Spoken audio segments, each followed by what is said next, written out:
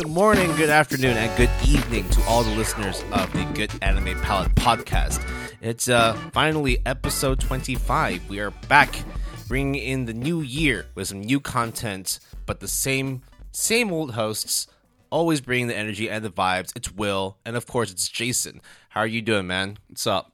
Man, I know, of course, we've been releasing stuff on a regular schedule, but of course, behind the scenes, we actually took a little bit of a break. We took some time off near the end of 2021 just to spend time with family and friends, you know, with Christmas and the New Year's celebrations coming up. So we got at least like an extra week or two of rest. But of course, it's really good to get back into the studio. I mean, it almost was a month since we recorded. Full 4 weeks. Yeah, close to a month, at least 28 days, yeah. And if you were to tell me, Will, that, hey, we're going to record on Christmas, we're going to record on New Year's, I'd be like, look, let's just sit down. I mean, we could, but let's take a break. But I think it was a well-deserved break. We put up a lot of content last year, and I'm very happy with how it turned out. But, of course, new year, same GAP, we're going to keep up with the energy. If you haven't said it already, Merry Belated Christmas, Happy Holidays, Happy New Year to everybody. Hope so far that 2022 is going well. But if it hasn't, there's going to be a lot of good content from the GAP to brighten up your year. So without further ado, let's crack on with today's episode 25. I have to say, though, even though we haven't listened to it, but we have decided new music again because it's the new season. So right, yes. I'm excited. We're going to be putting that into the show notes at the end of today's episode. Oh, yeah, I need to update that. But hey, look, new. A lot of things are new, but it's the same old two nerds, weebs, talking, ranting about anime and manga. I mean, like, otakus? Are we otakus? Not quite yet? I don't know. I don't know if I'm like that into weeb culture to be able to call myself something as enlightening as... But we are pretty weeb. We're weeb as fuck. I mean, we have an anime and manga podcast. That's pretty weeb-esque. Yeah. Well, I guess, you know, speaking of weeb shit, anime shit, manga shit, have you been reading or watching much the past couple of weeks? So, in the past month, I actually have not been watching that much comparatively to our regular consumption rate. It's nice just to have like a little bit of like a digital blackout, right? Just get your eyes a little bit of a rest and just slowly read some chill manga. Right? Yeah, I read a lot of manga, many of which I will not name because it's not necessarily like that, like mind-blowing. But I would say, though, it is kind of funny that it felt really weird to not record, to not watch like more than several episodes per day. It was just kind of disorienting. So now that I'm back here, I feel weirdly acclimated again. But also maybe a little bit unprepared, I guess, because you were reading a lot of manga, but it wasn't like manga that pertains to like upcoming episode themes, topics. But hey, dude, like anime and manga is still anime and manga. I'm sure you enjoyed the shit out of that for the last couple of weeks. Absolutely. And one of the animes that I did watch to completion was an anime series that Will liked quite a bit, and I watched it on Netflix, Hong Kong, My Little Monster. Oh, I love My Little Monster. So good. But I actually haven't continued to read the manga. I stopped at the end of the anime, and I think I moved on to other stuff. I probably will get into the manga at some point, though. And I am of the same mind. I definitely will finish the manga, just not right now, but pretty soon is how I would say it. The anime My Little Monster is really good. If you haven't heard about it, it is basically rom-com involving kind of an oddly mismatched couple. Will likes the kudere a lot. I put the kudere in like, B+ tier.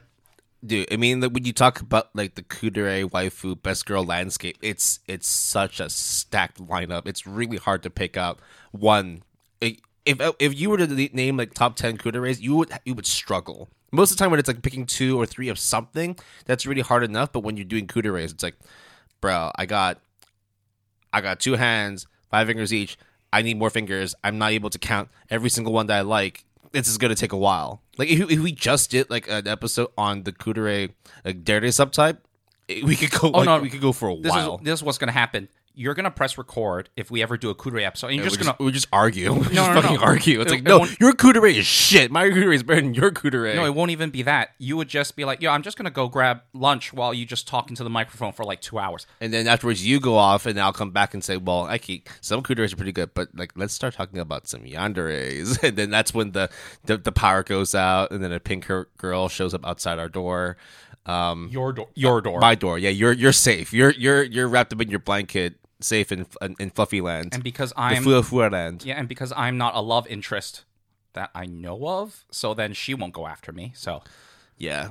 Well, hey, look, My Little Monster, none of that shit. It's nice and fluffy. Brainspace too, so good studio behind it. okay, so My Little Monster is a lot wackier than I thought. It isn't what I would expect originally if you were to tell me that it is very slice of life, high school rom-com, which it is. But there is very the expressions and the kind of it is like Looney Tunes-esque in certain ways. I have to say though, I mean, one of the characters is literally like a Looney Tunes character type. okay, so let's talk about him. What's his name? Haru. He is a bakadere, right? He's Baki as fuck. He's a little troublemaker. I don't like him that much. Yeah, I think you just need that foil, right? Like when you have an extreme kudere in Shizutani or Mizutani? Mizutani. Yeah, and you have like an extreme kudere in her, where like her goal is to basically excel at school and make as much money as she can, have a very stable like life. And to have it derailed is a very interesting, and have her grow as a character is definitely very interesting as well. My favorite character, though, is none of those characters that has been mentioned. Yeah, this actually kind of tilted me a little bit. It's the ditzy Natsume. Is it Natsu? Natsu, yeah. Asako Natsume is such a fucking basic little ditzy. I don't even know what dare she is. She's just like deer in the headlights. Like, oh, like will senpai notice me? But like I'm nothing special. Blah blah blah. But she's also bubbly and cute, and like she's afraid of talking to people because of the way that guys treat her and all that. But like she's actually a very popular character. I can see why people like her, but I don't know. That's just not. It's not for me, man. So I would say Mizutani is also one of my favorite characters, but I was surprised as how much I like Natsume. But to be fair, even though if I had to choose, I will not choose Natsume because, Christ, that would be a handful. Mizutani is definitely the more right choice. Like she's more well put together. She knows what she's doing. Whereas Natsume kind of like you need to give her reassurances. She's very like Clingy? Would you say she's got low self esteem, or she's just basically she's constantly like questioning like what people feel about her, what their perceptions of her are. Like she's like balancing out like her own online presence. She's balancing out her real life presence, and like she needs the assurances of like her friends, particularly Mizutani. It's like I need you to like me, and Mizutani's like she's cold as shit. Where she's just like okay, but like back off, right? Like don't stand so close to me. So there is a phone conversation that lasted maybe 20 seconds in the anime, and I'm gonna spoil a little bit, which is not really a spoiler. It is regarding recording a TV episode on the TV, and Mizutani calls Natsume, and that exchange basically boils down in essence why I like Natsume so much. All right, that's it. It's a good show. I gave it a solid 8 out of 10. I think I can't give it anything higher, but I also will not stand to give it anything lower. I think like if it's a good like slice of life romance, sometimes comedy, sometimes drama, 8s are like usually I usually give them an 8 because if I watch it to completion, then there was already enough for me to enjoy. So 8 is well deserved, but I agree with you that if it was a 9 or a 10, like it'd have to do a lot more. I think the manga might be able to do that, but it is again because both of us have not consumed it, we don't know. But I think at least the anime is very, very solid. Right. So that was what you watched. Probably get into the manga at some point. We don't know when that'll be, but it's definitely on the to read list. And it is pretty high on the to read list. Among the many things that I've read, though, many fluffy things, many messed up things, gory things, one thing actually stands out to me. And I read it on the Jump Plus, Shonen Jump Plus platform. You can get it on Manga Plus, I think, or It's weird. I think like between the iOS, which is like the Apple platform, the iPhone platform, and then the Android platform, there's Jump Plus and there's Manga Plus. But both of them seem to operate the same way. I'm not quite sure how. Yeah, because it's made by both of them are made by Shueisha. So I don't know the distinction, but I use Manga Plus because I think that's where there's no Jump Plus on iOS. But it's essentially the same thing. I don't know. Whatever phone you have, whatever device you use, just go like look up Shueisha, download either app. There's a lot of good stuff on there.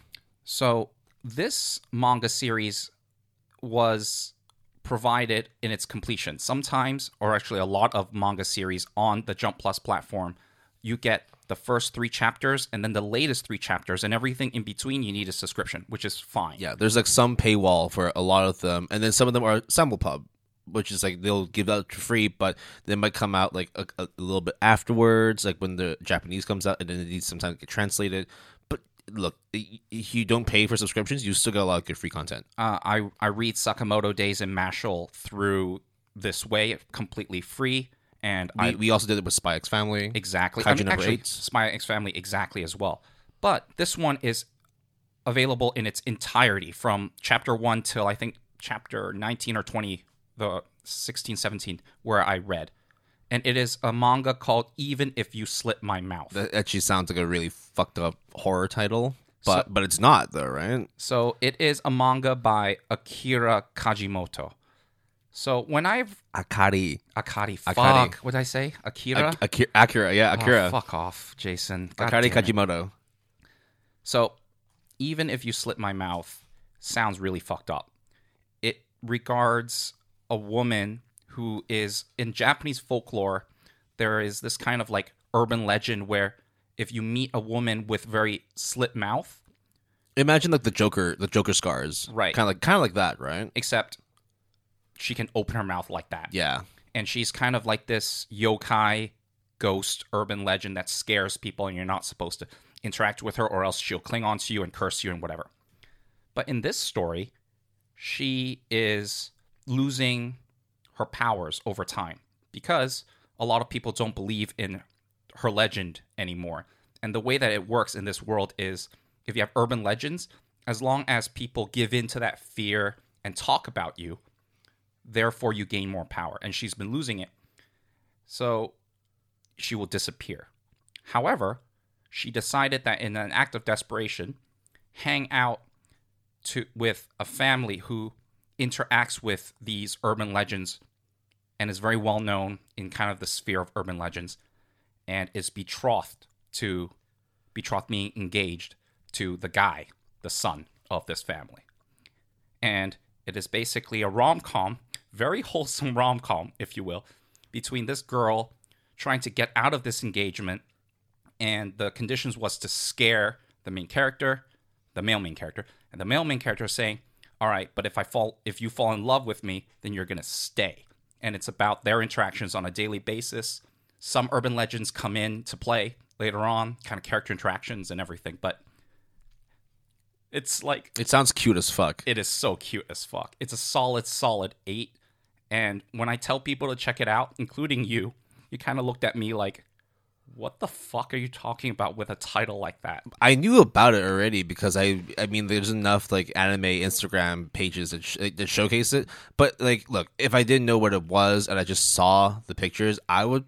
It looked kind of like Slender Man, like horror shit. I wasn't like really vibing with the fact that it was supposed to be some sort of slice of life romance. But hey, like, hey, I'm down. Why not? If it looks cool and it's on Jump Plus, why not? I mean, what better time to get on Jump Plus than like the fact that like right now they're pumping out some new content. Dude, Chainsaw Man moved over to it, so yeah, get on Jump Plus. So I read it. I really like it. I'll continue to read it, and you should check it out too. And you can check it out again in its entirety on the Jump Plus Manga Plus platform.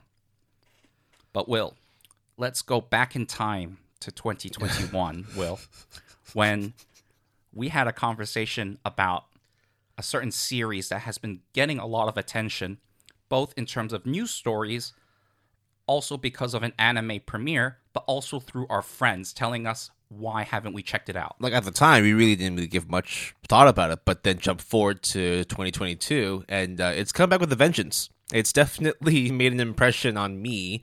We're talking about Tokyo Revengers. Holy crap! So this anime, well, okay, first of all, it's based on a manga of the same name by Ken Wakui, I think his name is. Yes, Ken Wakui. So published by Kodansha, English producers being Seven Seas for print and Kodansha US for the digital versions. This manga slash anime pretty much like just came out just over a year, no, just under a year ago, and the manga itself was already quite popular. It sold, several million copies, was pretty highly rated on my anime list for the manga section. But I mean, I didn't really know much about it. Sometimes it's like with manga, it's kind of hard to really figure out what's a hit, what's not. But when it premiered in April of last year, we thought, hey, why don't we just give it a shot? I mean, it's got a good manga behind it. It surely should be fine, right? I mean, Leiden Films is also a pretty decent studio. Why not? So, what is Tokyo Revengers about? It's essentially about a child who grows up, doesn't really know what he wants in life, and is just kind of being like a delinquent slash like not necessarily a contributing member of society. And then one day, when he's like in his mid-20s, has a dead-end job, not really making much, and just watches the news. And during the news report, finds out that his ex-girlfriend, when he was in middle school or high school, I forgot when it actually happened, actually died as a result of a car accident. And then memories start flooding back of what his high school life used to be like. He used to be very happy-go-lucky, had a bunch of friends. Yeah, they did some real delinquent gang shit, but like, hey, like as long as he has friends with them, what of it, right? Then next thing you know, the ex-girlfriend's brother shows up and says, I need you to do something for me. Something's fishy about this. I think there's some real delinquent gang shit that happened as a result, and that's why my sister's dead. I need to solve what the fuck happened. And at that point, it turns out that the main character, Takemichi, has a superpower in which he can go back in time exactly 12 years into the past. Now, it's essentially one of those classic stories of what would you do if you had the opportunity to right your wrongs and fix your mistakes. That's exactly it. And this kid literally goes back in time, does some delinquent gang shit, and learns more about why this gang has such a strong presence in current day Tokyo in order to be able to solve and potentially prevent the death of his ex-girlfriend. Sounds quite simple. It actually, like, in terms of like the story, it's not too different from stuff like Erase, where like the guy goes back in time to save someone and manages to go forward in time, back in time, yada yada yada. But what's great about this is that despite not giving it much of a chance the first time, I gave it a chance the second time, and the story is fucking incredible. It's such a well-written story. I'm caught up. I finished the anime. I'm up to, volume 22 or 23. I literally just got every single thing. It's wonderful. I still have my subscription to Comixology, so I was able to get everything off print on my iPad. Wonderful time. I've been reading. I can't really say much else because it's spoilers, but I will have you know that there's some real cliffhanger shit that ends in season 1, and you don't have to wait too long because season 2 is going to be adapted. There's going to be a new arc of Tokyo Revengers that comes out. You're going to be able to, wait a little bit longer before you can solve that cliffhanger, or if you do want to like start seeing what the hell happens immediately after you finish the first season, get into the manga. We've had friends who have told us to read it or watch it. I got onto it. I fucking love it. It's Jason's turn to get into it, but I don't know. Like there's way too much on your slate right now. It's gonna be hard for you to find the time to watch it, but it's definitely worth your time, Jason. Oh no, like I think time and time has been proven again, and no pun intended, that Tokyo Revengers is something that should be on our radar. And we watched the first couple of episodes for our season premiere a while back. And granted, like those couple episodes were good, but Yeah, it was they were like, good. but it was like, like there's other stuff that's doing pretty well. Like the anime, I think it's an 8.24. The manga is an 8.63, but I think it's unfair to compare the two because the manga's been running for the past 4 years, whereas the anime only came out like last year. So it's hard to really compare an apple to an orange, but both are definitely worth your time. Look, I will definitely check it out, but when is always the issue. So let's see how it goes. But Yeah. there's no doubt in my mind now, especially now that you endorse it, Will, that Tokyo Revengers is something that needs to be consumed at some point, and praise to high heavens. Yeah, despite certain criticisms about the animation quality during like certain fight scenes, this comes from me as well. I provide those criticisms. I still gave the anime a 9 out of 10, and the manga itself is better than that. So, it's a fun time no matter what. All right, now that we have gone through what we have been watching or reading, or at least what we wanted to talk about on the podcast, we have a plethora of news stories, a slew of news stories, because it has been over a month and shit happens. A lot of shit happens. Literally, lots of shit has happened. We had like over 30 plus news stories. Now, don't freak out when you hear that number, because a lot of them are simply 5 to 10 seconds kind of thing, which we will go over all of it now. Like adaptation announcements, renewals, sequel starts, stuff coming out, sales figures, yada yada. A lot of stuff can be done very quickly, but there are going to be some really important news that we just have to share. All right, so I will go over the seasonal renewals. We won't go in order because fuck it. So first of all, the Faraway Paladin announced a second season. Yeah, Faraway or Sahate no Paladin, Faraway Paladin. Yep. I only watched one episode. So. I mean, it stars you, Will, so why do you need to watch an anime about yourself? It's about my life, right? Exactly. Yeah. So it's got a second season announced at the end of the season 1, which is usually how people do it when they announce other seasons. Just like Komi Can't Communicate as well on Netflix has announced a second season that will be premiering, I think in April, actually. So I really like Komi Can't Communicate. I finished it. I gave it a 9 out of 10. Not as good as the manga, which I gave a 10 out of 10. Very happy about it, though, and I'm glad it's continuing. It looks good. It definitely looks good. I like Komi. I need to get around to finishing it. But hey, Komi fans rejoice. You got another season. Yep, and it seems to me that the quality would be very reassuring because the first season is fine. More than fine, actually. Tokyo Revengers, as Will mentioned, has a new season as well, titled Christmas Showdown Arc. So it's not really a spoiler because literally that's what it says. Take it as what you think that might mean, but you should take it literally because I asked Will that very question. All right. Now, I have been killing slime for 300 years and maxed out my level, also known as Slime 300, is also getting a second season, which I'm very surprised by. I quite like the first season, haven't finished it, but what I've seen, it's like a 7.57 out of 10. Perfectly fine. Fairly recent as well, right? Came out in the last year or two. Yep. So it's good, but the fact that I got a second season is nice. Not surprising, but also it's like, hey, a little bit of hype. Odd Taxi is getting a new anime film on April Fool's Day, April 1st, which I thought was kind of okay. But the film is a compilation film of the TV series itself. But it says that the film will include like kind of an epilogue, kind of short chapter. I don't know how long it would be to tie things up, I guess. Will, you might be able to speak. Yeah, I mean, I can't really say much else because if I do say anything, it would come off as a spoiler. I'm looking forward to the epilogue, quote-unquote epilogue snippet. I mean, they did that with the Fruits Basket prelude. They said that, it's a compilation film. No, it's a prequel compilation. Oh yeah. So there is So then there is an epilogue as well there somewhere to expand on. The thing I guess is like there might have been people who wanted some sort of closure from Odd Taxi, which I kind of got already. But I think that's the thing. Sometimes people just want more stuff for stuff that they like, and whether or not it's good, I don't think they care.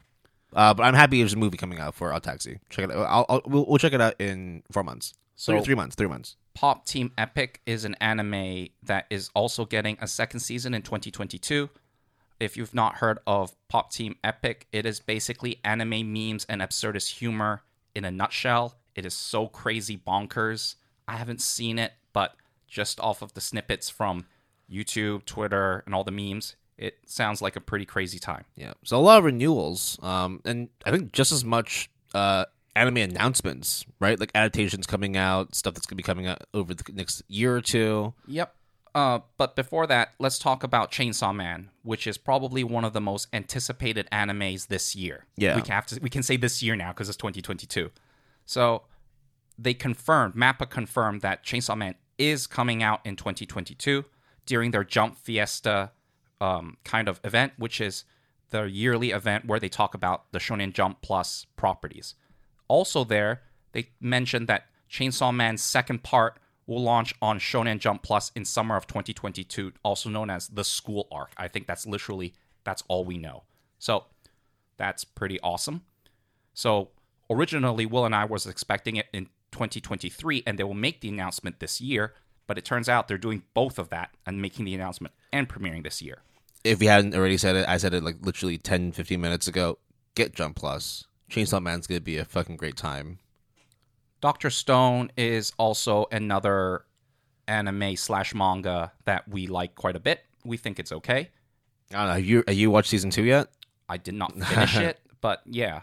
But season 3 has been announced, so there you go. It's also getting a special too. Based on one of the characters. About one of the characters, which I don't recognize, so we'll see how that goes. And the mangaka has mentioned that Dr. Stone, the manga, is nearing its climax, and the manga has entered the final arc in September. Yeah, so it's anytime someone says, "Oh, this is it," like the climax is coming, like it could be a volume, it could be 5. I mean, a lot of stuff is already good. Anytime a manga or like a publication studio comes out and says, "Yo, like this shit's entering the final arc, the final stage, the climax," it could be another year or 2 before it's actually done. But hey, look, like Dr. Stone was fun. I like it a lot. I haven't read the manga, but I think like it's going to be I think there's like a lot of catch up between the anime material and the manga material. So look, when season 3 comes out and you've watched it, you want more stuff. Know that there's going to be an endpoint to the manga because I foresee this ending in the next 2 years. I mean, you can say the same thing about the My Hero Academia mangaka because I remember we reported on this story that this person claimed that, it's in this final stage, and that was like last year. So, but My Hero Academia, during the Jump Fiesta event, announced that the 6th season will premiere in fall 2022. Well, hey, I mean, didn't they have a movie that come out like not too long ago, a couple months ago? Yes. I haven't watched it. I haven't even watched season 5 yet. I haven't watched season 5 either. I don't know.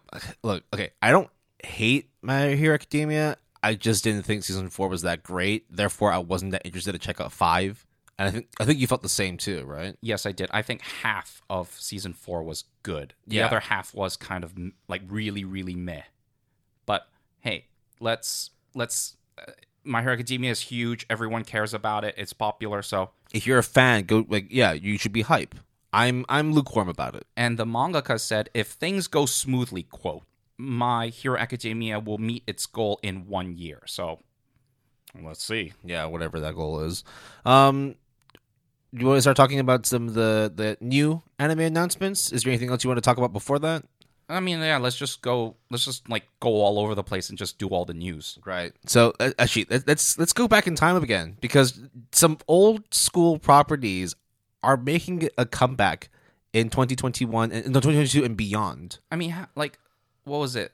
Devil's a Part-Timer and all these like really old properties are coming back. But this is, I mean, we had Shaman King last year. Yeah. We had Yashihime the year before that. Yep. But Now this year, this is even older because, well, what anime is being adapted? which one first? Should we do the Scarface Samurai? Yeah, let's do the Scarface Samurai. Fucking Rurouni Kenshin's coming back via Leiden Films.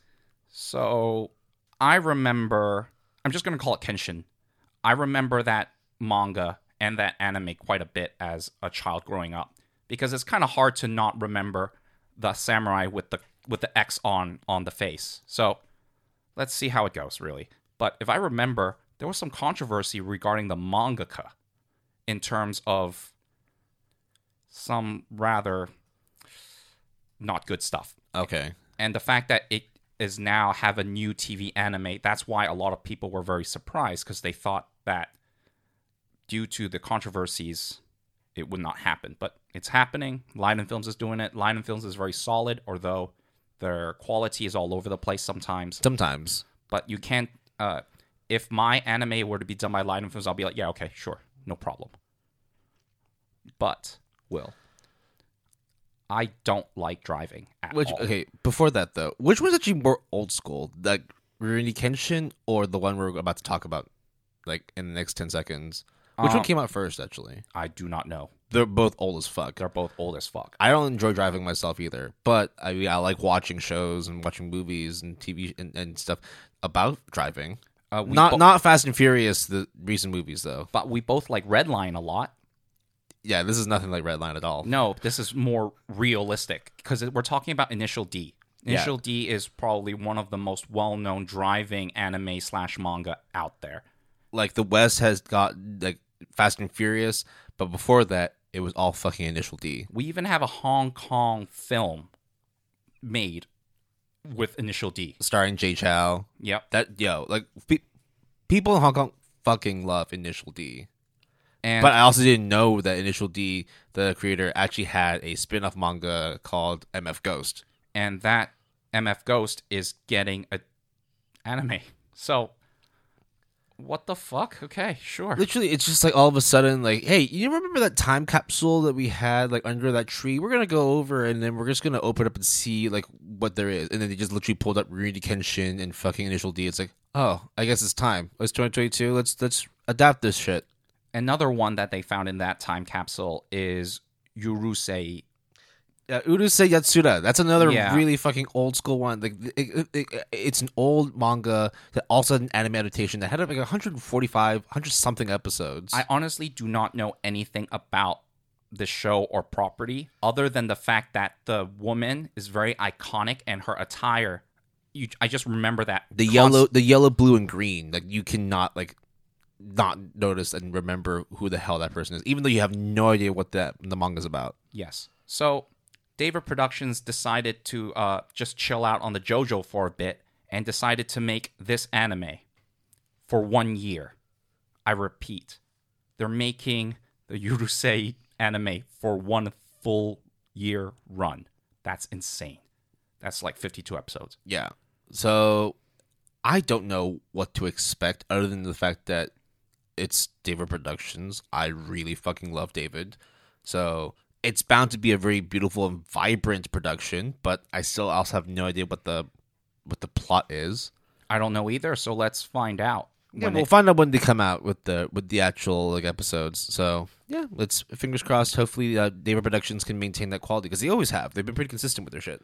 Another Shonen Jump property that I actually read a couple volumes of the manga is Hell's Paradise, and we mentioned a long, long while ago that it ended, and also it had a TV anime announced, and now they have announced not only the anime will premiere in fall 2022, they're also doing a stage play. Yeah, so they got some like key animations, some visuals, some teasers come out for Jigokuraku, Hell's Paradise. It looks pretty solid. I watched the teaser, and I think the show should not be slept on. How popular are stage plays actually in Japan? Like it seems like everything, like Haikyuu, any games. Like there's like Resident Evil stage plays. There's Revue Starlight stage play, but that one's obvious.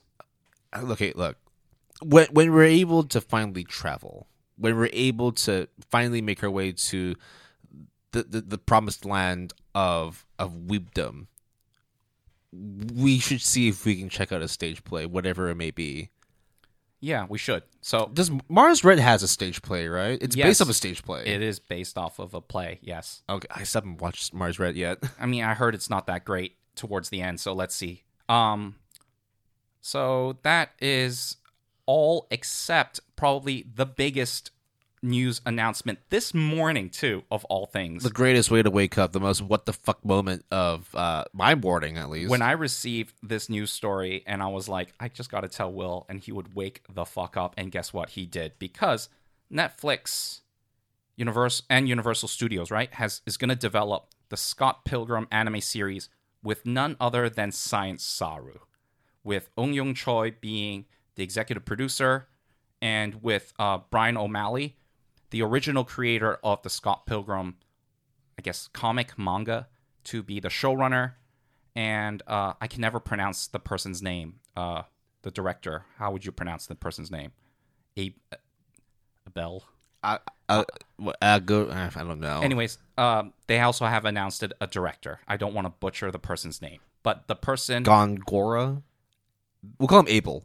Okay, Abel. the person's major directorial work before this is one of the shorts for Star Wars Visions, which Will and I have not checked out. Star Wars Visions, we might not, but regardless, Scott Pilgrim would be this person's major first directorial debut.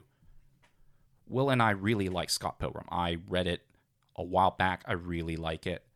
Did I mention I really like it? Yeah, I mean, you've watched the movie as well, right? Yeah, the Edgar Wright movie. I quite like the Edgar Wright movie, and I quite like Edgar Wright in general, so I'm a little bit biased. But the movie I thought was in order to capture the essence of Scott Pilgrim, did a very, very good job. Yeah, and I mean, it's also just the fact that it's a Canadian property. I'm pretty happy with that.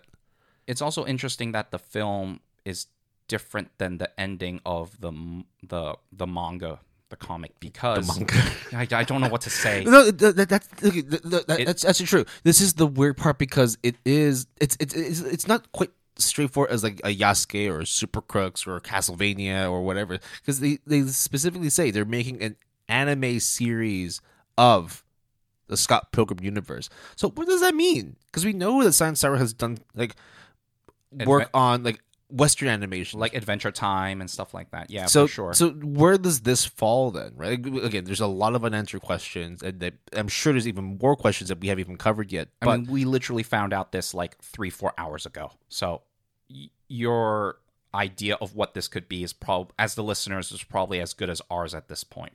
So, but look, it's pretty awesome, I have to say. Yeah.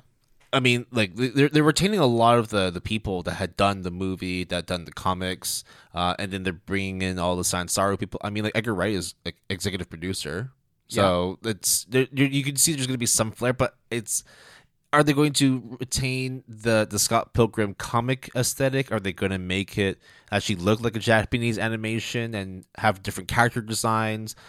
I would like for them to keep the original designs because that's the charm of Scott Pilgrim. But again, like I'm not a director, I'm not producing this shit. I just know that there's a lot of good pieces in place. Let's see what they come up with. It's good to have the creator as the showrunner, the original creator as the showrunner, because then that means that this person has as much control of this person's own property as they could. So I'm optimistic at this point. But a bunch of things, just like how 2021 ended and 2022 started, a bunch of light novels also have to end. And No Game No Life author has announced that No Game No Life will enter its final stage. Yay! I would like a season 2, please. Oh, I'm not getting it? Fuck you. This is probably it though. Like when they release and like finally close off the No Game No Life novel series, hopefully that means that there's enough reason for people to actually get their shit together and produce a second season. Because hey, look, if there's going to be no more No Game No Life and you want people to buy your shit, this is probably the best way of advertising it, and that's coming up with No Game No Life 2. Chivalry of a Failed Knight, which has one anime season, which I watched and I thought it was pretty good. The light novel is going to end next year. Yay. And then there's also, The Time I Got Reincarnated as a Slime. Now that one I've watched a bit of it. I'm not reading light novels, but the novel series is going to end in 3 volumes, as said by the author. So that is a lot of the light novel stuff. Now let's talk about probably the hottest thing to come out of Japan right now for 2022 and beyond, actually, probably, is none other than Jujutsu Kaisen. This time around, it's not an anime series, although Will and I are willing to pretty much bet any amount of money that Season 2 is going to come out at some point in the very, very near future.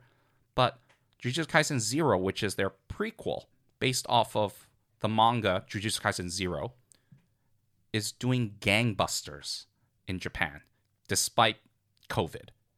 Furthermore, in Hong Kong at least, MediaLink has licensed the Jujutsu Kaisen anime film. So people who live in Hong Kong, which we know is a good amount of you, we can watch Jujutsu Kaisen 0 soon. So let's look forward to that. We're watching it in IMAX, right? We're watching it in the highest resolution, the best sound system possible. So yes, it would be IMAX in this case. Because there's like IMAX screenings all over Japan, and it would be a missed opportunity if we weren't able to watch the same in Hong Kong.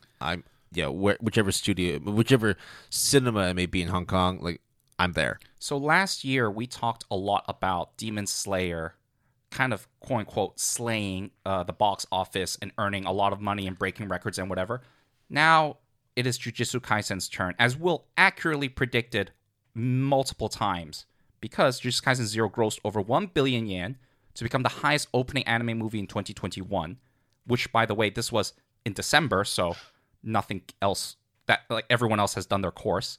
Jujutsu Kaisen 0 is projected to earn 1 million tickets on the first day, and it has already earned 5.87 billion yen in 11 days, and is projected to earn 10 or 11 billion yen by the end of its run in Japan alone. That's insane. That's crazy. Yeah. Look, okay, so it made 1.05 billion yen on its opening day, which is over 3 times as much as the third My Hero Academia movie. And the craziest part is you talked about how like Mugen Train was fucking like gangbusters, right? Mugen Train debuted at 1.2 billion. So we're only off by 150 million yen on opening day in Japan for the Jujutsu Kaisen movie. Like, Demon Slayer is fucking fantastic. Everyone knows that already. Everyone knows the numbers speak for themselves. JJK, Jujutsu Kaisen, is also holding its own its own stead along the same pedestal. It's crazy that like the difference between first and second is so minuscule compared to the difference between second and third. Like My Hero Academia, like you can sit on the side. No one wants to talk about you. It's all Demon Slayer and Jujutsu Kaisen right now.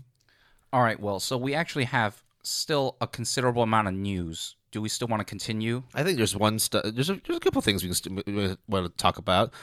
One I do want to talk about, which actually plays into some of the news that we talked about before. Now, we talked about the situation behind High Dive, right? One of the streaming services that people use for anime. In the West, yes. Yeah. And there was a lot of uncertainty as to what was happening because they started losing licenses, a lot of contracts were starting to end, and it was starting to enter that field of what's going to happen with High Dive. I think originally the parent company was bought, and a lot of the subsidiaries were also bought, but not High Dive. But I really like High Dive a lot because I think their licensing choices are fantastic, and they make a lot of very calculated but very well-made decisions. And it turns out Tokyo Broadcasting Service, TBS, not PBS, which is what Will and I originally thought when we saw the news, TBS, Tokyo Broadcasting Station. Yeah, but that's for 7 Arcs. That's for 7 Arcs. Yeah. So 7 Arcs God Anime damn it. Studio. That's a different, completely different thing. It's AMC, not TBS. I know it's 3 letters, but welcome to 2022, man. AMC Networks is acquiring Sentai Filmworks, Sentai Holdings, along with High Dive. TBS, as Jason was mentioning, they invested $2.5 billion into the 7 Arcs anime studio. I'm fucking done. God damn it. That's going to cost me during the award season, isn't it? It's, we'll see how it goes in the next 5 months. There's plenty of opportunity for you to make another mistake. But hey, look, mistakes happen, right? So there you go. There's our answer. High Dive is going to continue to exist. And Sentai Films and Sentai Holdings is a lot of merchandising in regards to anime and manga, and they're pretty solid as well, and they do a lot of Blu-ray releases as well. So the fact that AMC Networks has acquired them is pretty reassuring. TBS, again, I apologize. They invested 2.5 billion yen in 7 Arcs Anime Studio. 7 Arcs being a pretty good studio, which their most recent thing is Blue Period. Yeah, and then another thing you really like as well, Tonikawa. Yep. So they're solid, and the fact that they have now a bunch of money coming through is great. Yeah, I think now it's like we already knew, like when we were doing the proliferation episode on anime and manga in mainstream society, that people were going to start getting more and more serious about anime and manga. I mean, now with these recent acquisitions and investments, Netflix continued to put more money into the animation scene. I mean, okay, fine, Super Crooks wasn't great, but hey, money got into it. It looks like they're going to be doing the same thing with the Universal Studios and Science Star collaboration for Scott Pilgrim. I can see there's going to be even more attention, even more money, even more time and love put into the industry. What results it produces, we don't know. But it should be an exciting time for anime and manga, hopefully. And another two revenues streams for anime and manga will be obtained through Makoto Shinkai's new anime film, which he has announced. We don't know anything other than the title, or I guess there was a teaser visual of a door. Yeah, excuse my Japanese as I try and pronounce it. Suzume no Tojimari. Yeah, so that's his new film that he announced. We don't know much about it yet. All we know is that it's just basically like the typical Shinkai still with a door in the middle. Makoto Shinkai being the director of Your Name and Weathering with You, so he is someone that you should definitely be aware of when it comes to anime films in particular. Did Shinkai do Garden of Words as well? Yes. Okay. Then the last news, I want to end it on this because we're ignoring Type Moon stuff. Actually, yeah. Spy X Family is announcing a half-year run and will actually premiere in April of 2022. Fucking soon. Really fucking soon. I cannot wait. Yeah, but the half-year run that's awesome. So that's like 2 cours. 2 cours. There might be a little break in between, maybe a recap episode, but there's going to be 6 straight months, if uninterrupted, if without delay, of Spy X Family. And like, have you seen the trailer? Yes. I mean, we've also been reading the manga. We know what to expect, but like even then, like I'm still really hyped for Spy I think X. the voice cast is spot the fuck on. It's awesome. I'm super stoked. I can't wait. So, yes, 2021 ended, and it was a tumultuous year for a lot of people and ourselves. 2022 has started, and at least from the anime and manga front, we have so much to look forward to. We have potentially the new, what was it? A bunch of new anime. There was a bunch of season renewals. There is a bunch of Chainsaw Man being... Yeah, I mean, y'all haven't noticed, and I'm sure, I don't know how you haven't noticed, Demon Slayer has been going on. Attack on Titan's coming out soon. There's a lot of shit that's already happening, and a lot of good shit that's to come. And that's why we're super excited to be back in the studio. We want to be able to cover everything and be able to give you quick insights and even sometimes some previews as to what to expect for 2022 and beyond. Yeah, we might get into some of the news that we haven't covered later, but I think we have done enough news. It's a lot, right? We're talking about anime renewals, we're talking about acquisitions and investments, we're talking about sequels, we're talking about studios that are going down, studios that are going up. It's just a lot of the old shit that came out 20, 30 years ago, now back. Like it's already started off as a crazy start to the year.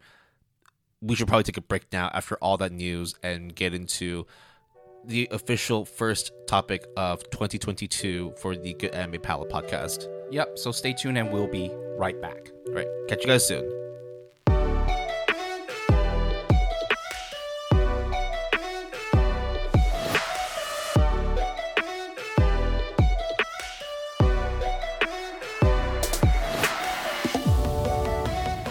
Welcome back, everybody, to the Good Anime Palette podcast. This is episode number 25, the first episode of season 3.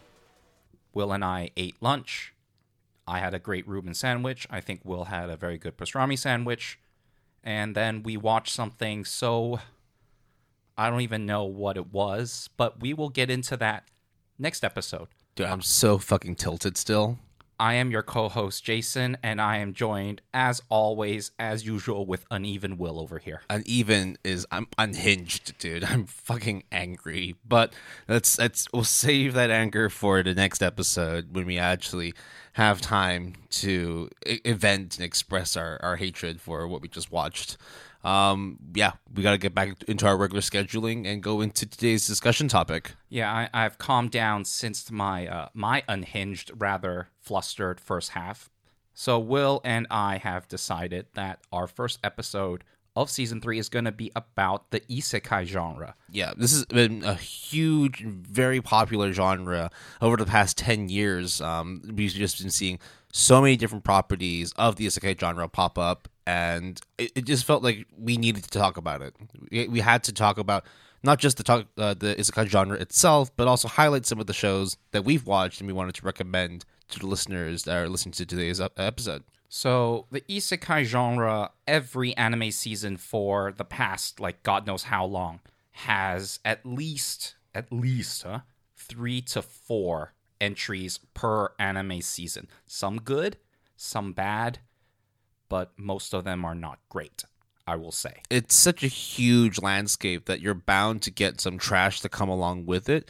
And unfortunately, that trash is also quite likely to be getting second seasons because they're all parts of very long-standing light or visual novels that, for one reason or another, are quite popular in their own mediums, and therefore getting adaptations and sequel announcements help to, I guess, boost sales and boost their image within the industry. But it is not all doom and gloom here, guys. There are good stuff out there, and we will mention a lot of good stuff. So we will go over kind of a very brief background and the definition of what an isekai is, so we can bring everyone up to speed. And then we'll end this main discussion topic with 4 recommendations from Will and 4 recommendations from me. So I think isekai is kind of a very synonymous, is a very like well-known term that people throw around within weebdom. I think that everyone probably heard of isekai, but sometimes I don't think everyone who knows that this word exists really knows what it is. It is, by definition, a word meaning to a different world or another world. Isekai in Cantonese. And it is a Japanese genre that covers anything from light novels, manga, anime, and video games that revolve around a person either being transported, teleported, or reincarnated into another world. And this could be a world of a vast amount of different settings. Yeah, this could be like something that's interstellar. It could be a alternate universe, like a parallel universe. It could be based in fantasy, based in like more sort of futuristic cyberpunk kind of settings. But the main thing is that it's a parallel between the current state, the current world that the main character starts from, and then transitions into a different setting, a different world. There might be a lot of similarities. It might be completely different, but the main thing is that these two worlds coexist in the same kind of continuum, just in different settings. Furthermore, because this genre, the isekai genre, is so vast, there are a lot of subgenres, and we'll try our best to go over some of the things that really stand out to us. Yeah, some of them are like very clearly like, yes, they're isekai, even if they demonstrate tropes and themes of different genres. And then there's some edge cases where it's like kind of, but not really isekai, but there's enough room for discussion and to argue that sometimes some properties do fit within the isekai genre. Just you have to find some evidence of backing it up. Now, as with a lot of things, definitions are very important, and it has come time and time and again that Will and I have encountered rather ambiguous sometimes definitions of what an isekai is. And if you ask someone what an isekai is and ask another person, they both might have slightly different interpretations, but then that also would discount or include a whole subgenre within the isekai. Yeah. So, like, one of the things that we'd like to do, particularly for Jason as well, when it comes to planning out episodes, is like we kind of know what we're going to be discussing weeks, sometimes even months in advance. Now, for me, sometimes like, it might be a little bit overkill. It's like, oh, well, I mean, like we already know enough about certain genres or themes or directors. Why do we need to have enough time to prepare for it? But this is actually one episode where like actually having a lot of time to preempt it was actually very helpful because just like you said, how the hell do we define isekai? We actually spent like months prior to today discussing, does that series count as isekai? Do these themes are these part of the isekai genre, or are we kind of stretching it too much? Are we not really doing enough? And so this is why, like you said, right, the definitions and really setting up the guidelines for what we consider isekai, it took a long time to get to where we are now. Yeah, and we flip-flop between different stances. And obviously, Will and I, even though our opinions and voices are absolute, you should not make your decision on what an isekai is solely based off of what we say. But we will at least touch on enough things that hopefully you will have a better understanding going through about this. Because I mean, like if we just talk about isekai in general, right? Literally, you said, right? Transport to another world, reincarnate into another world. That's just it, right? Well, apparently it's not. There's actually two different forms of isekai. And even so, it is less clear. So, isekai is another world, okay, or different world. We get that. Now, there seems to be the main crux between, in my opinion, two main distinctions that a lot of people have differing opinions on. The first way is how the main character goes from the first world to this new world. And then the second issue is that new world, is that considered part of the isekai genre? So let's go with the first thing, which is there seems to be a definition of isekai ten and isekai tensei. Yeah, 10e meaning to move and transport into another world, and tensei is to reincarnate. Right, just like jobless reincarnation. Exactly. So the difference here is in isekai tensei, similarly with jobless reincarnation, Mashoko tensei, the person gets reincarnated as a child, as a toddler, and grows up in this new world with their memories and experiences from the previous world intact. Whereas in transition into another world, for example, with Rising of the Shield Hero, the character that gets transported doesn't really change at all, other than gaining new stuff or losing new stuff, but is the same person with the same age and looks the same sometimes. So that seems to be the main broad category. Yeah, it doesn't necessarily mean that like they need to have died and then been born into this new world. Rather, they're summoned or they found a way to move into this world using supernatural or fantasy-based themes or methods. It's I guess that's like the main sort of separation between transitioning and reincarnating into this new world. Even if, again, it's still very much, you can find edge cases on both sides. In regards to a lot of isekais, when a person gets reincarnated from their real world, like as in the world that we live in now, the first world, they die. They either get into an accident, they get stabbed, or they get run over by a car or even a train, or, as anime memes are, they get run over by Truck-kun, which is a lorry or a truck. And it has happened so much and so many times again that this being run over by a truck is a meme for isekais. Yeah, it's no longer just a trope. It literally is just now like, oh, this is going to be an isekai. I wonder when Truck-kun's going to make an appearance. And I'd say out of like 10 of the, let's say out of 10 isekais I've watched, like Truck-kun shown up in like 4 or 5 of them. Exactly. Yeah, it's no longer like will or won't it happen. Like that it's going to show up in some form, one way or another. If they're meta enough to recognize it as a meme, or if it's just it play into the trope, you can expect to see Truck-kun in some form. Now, this second issue, where in regards to defining what considers an isekai, is actually quite contentious between Will and I, which is the second world that gets transported, reincarnated to. What happens when the connection between the two worlds are actually not severed? Because in a lot of cases, these people when they get placed into the new world, the isekai world, they cannot go back. They can't, or it is very clear cut that this is their new life. They have to move on, and this is it. And they usually exist separately, right? Like, say for example, let's talk about like ReZero, right? When Subaru gets hit by, I assume, a Subaru. We can't confirm what truck it was. Okay. But he dies in contemporary, like, New Age Japan, but then he gets reincarnated in like the medieval fantasy world.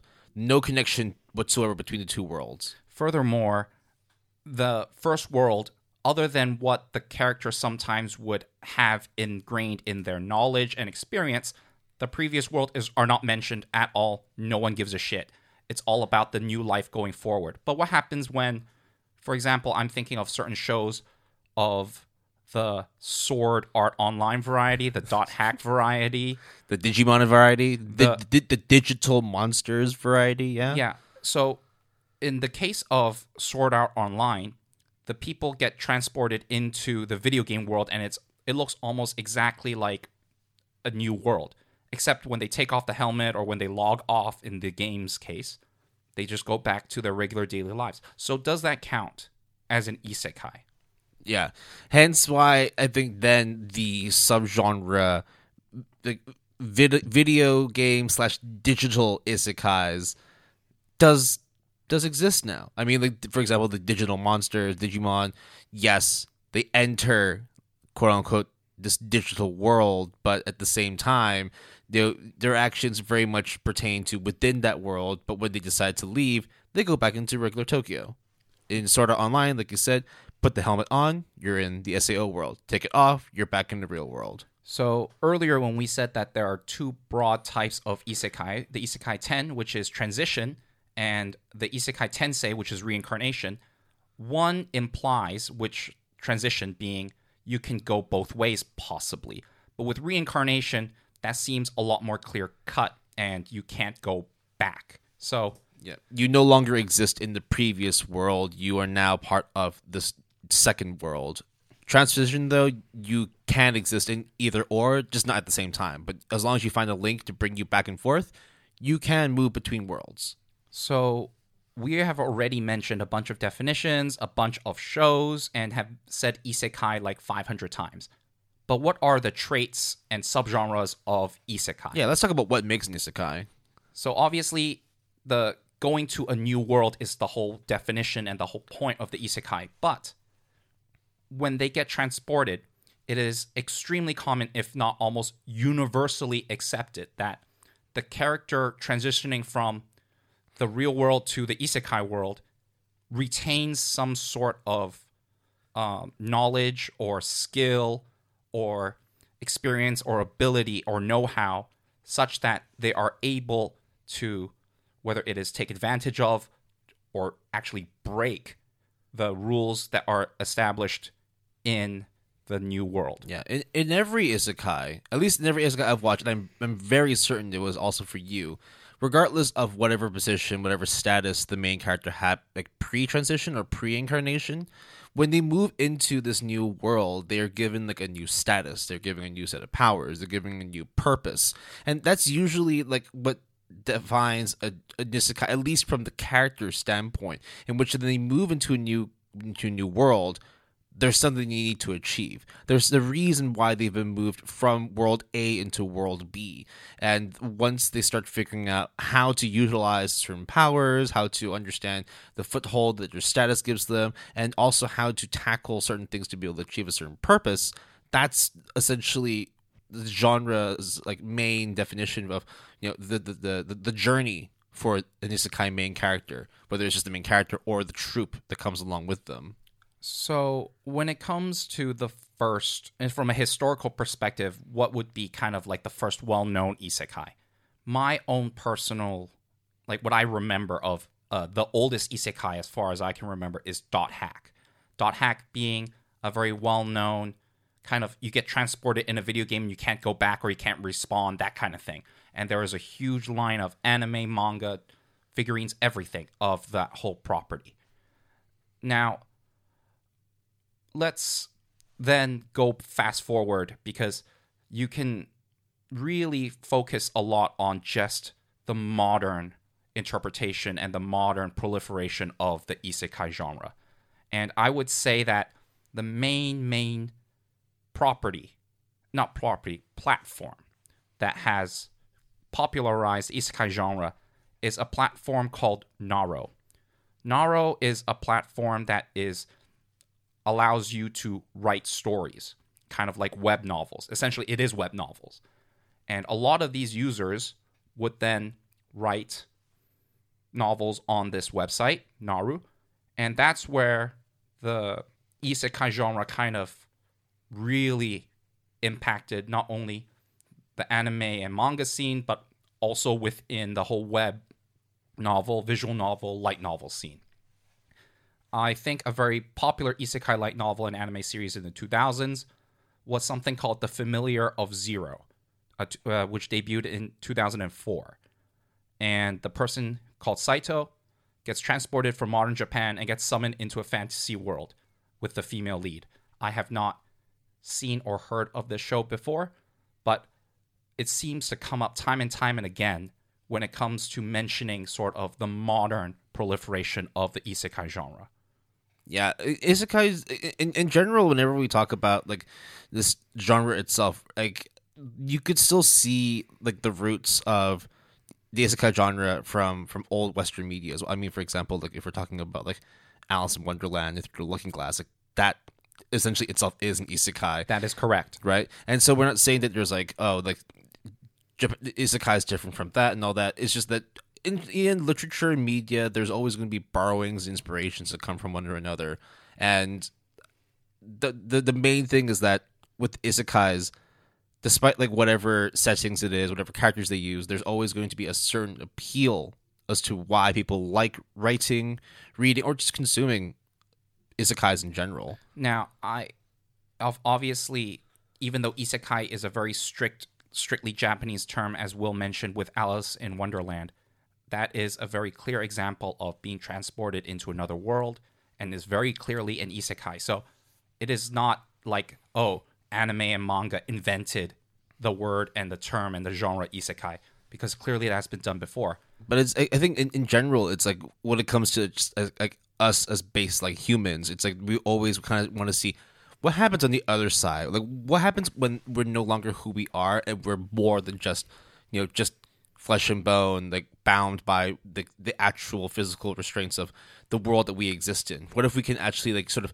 create magical or fantastical reinterpretations of life itself? So when it comes to why people consume isekais, including Will and I, the motivation to do so, besides obviously consuming anime and manga in general, I think the appeal of what an isekai kind of gives the viewer or reader or listener is basically some sort of fulfillment. This can range anywhere from a power fantasy, a harem fantasy, being able to have a second chance in life, cheating or breaking a system that in their previous life, aka the real world, the first world, they got, beaten on, they got taken advantage of, they get worked to death. I mean, there's literally tons of isekais where the person being isekai'd is either an office lady or a salary man, and then they get overworked, and then they die due to overexhaustion, and then they're like, well, I'm in this new world, fuck it, I'm gonna chill out.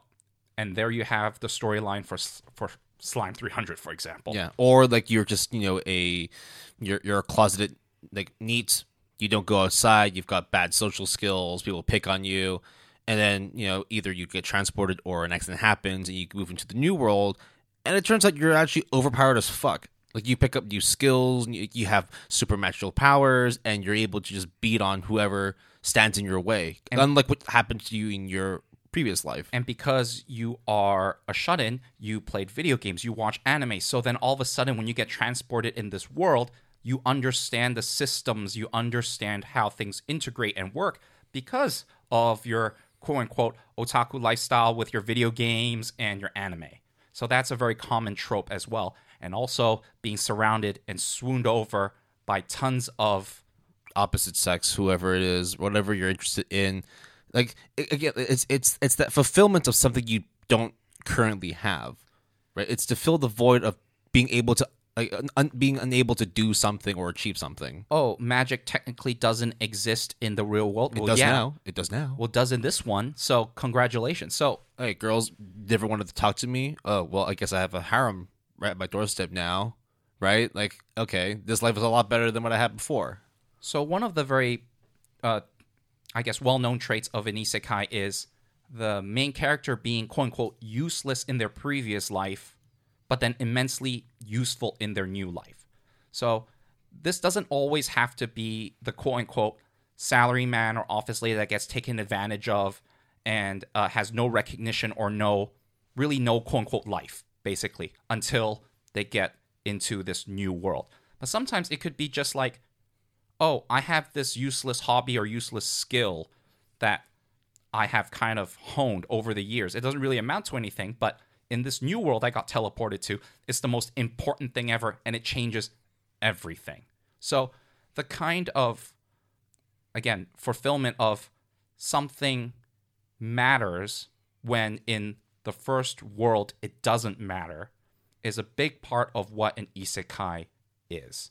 And to be honest, I quite relate to that kind of fantasy fulfillment, wish fulfillment kind of power fantasy. Don't you think so, Will? Like, at least it's a very easy concept to grasp. Would you, right? You be able to like flex on people. That's the main thing, right? Like you've acquired all these skills, but like they don't really have as much real world or practical application. But all of a sudden, you get thrusted into this new world where actually your newfound skills, the stuff that you've been doing and honing for like your whole life, they're actually like world breaking, world ending, or world saving. And now it's like you are like the most important person that exists there.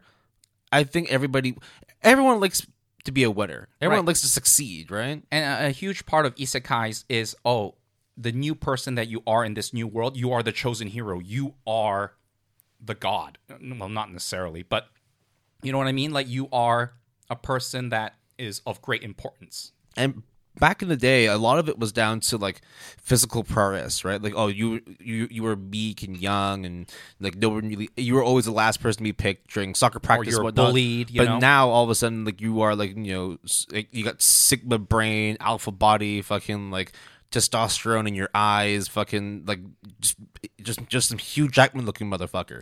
That's what it used to be. Now it's moving to the point now where like it's a lot of soft skills, a lot of charismatic based kind of like up skills where now you know how to charm your enemy, you know how to create relationships, you know how to be more diplomatic because of the fact that you just know how to talk to people. You've maybe played some MMOs or some games that taught you how to do that, and then all of a sudden now you're applying those skills into this new world, and it means that you're able to take over and manipulate people, or you have people to follow your orders. It's no longer like, I'm going to beat the shit out of you in this new world. Now it's more like, I'm going to get you to join my side, and you're going to work under me.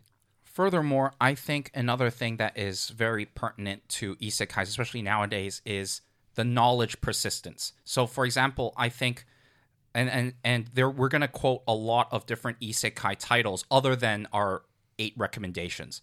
So there are so many titles that we want to talk about and recommend, but look, we had to narrow it down to these 8. And we also have decided to admit certain recommendations, and we'll get to that. But, for example, I think there's an isekai about a pharmacist in another world. And this person, when they get isekai, they retained all this scientific knowledge that they had either from high school or from being a pharmacist.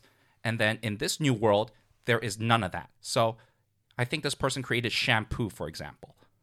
And then that revolutionized everything, because shampoo and soap is very important in our world right now. Or imagine like you're watching like an isekai, and very clearly it's a harem isekai, and the main character starts talking to all these female characters that show up. Now, maybe in the previous world didn't have the confidence or the ability to speak to them, but because of using his pre-existing knowledge of playing dating sims or like those kinds of dating games, then uses and recites those lines, and it actually works. Like that's it.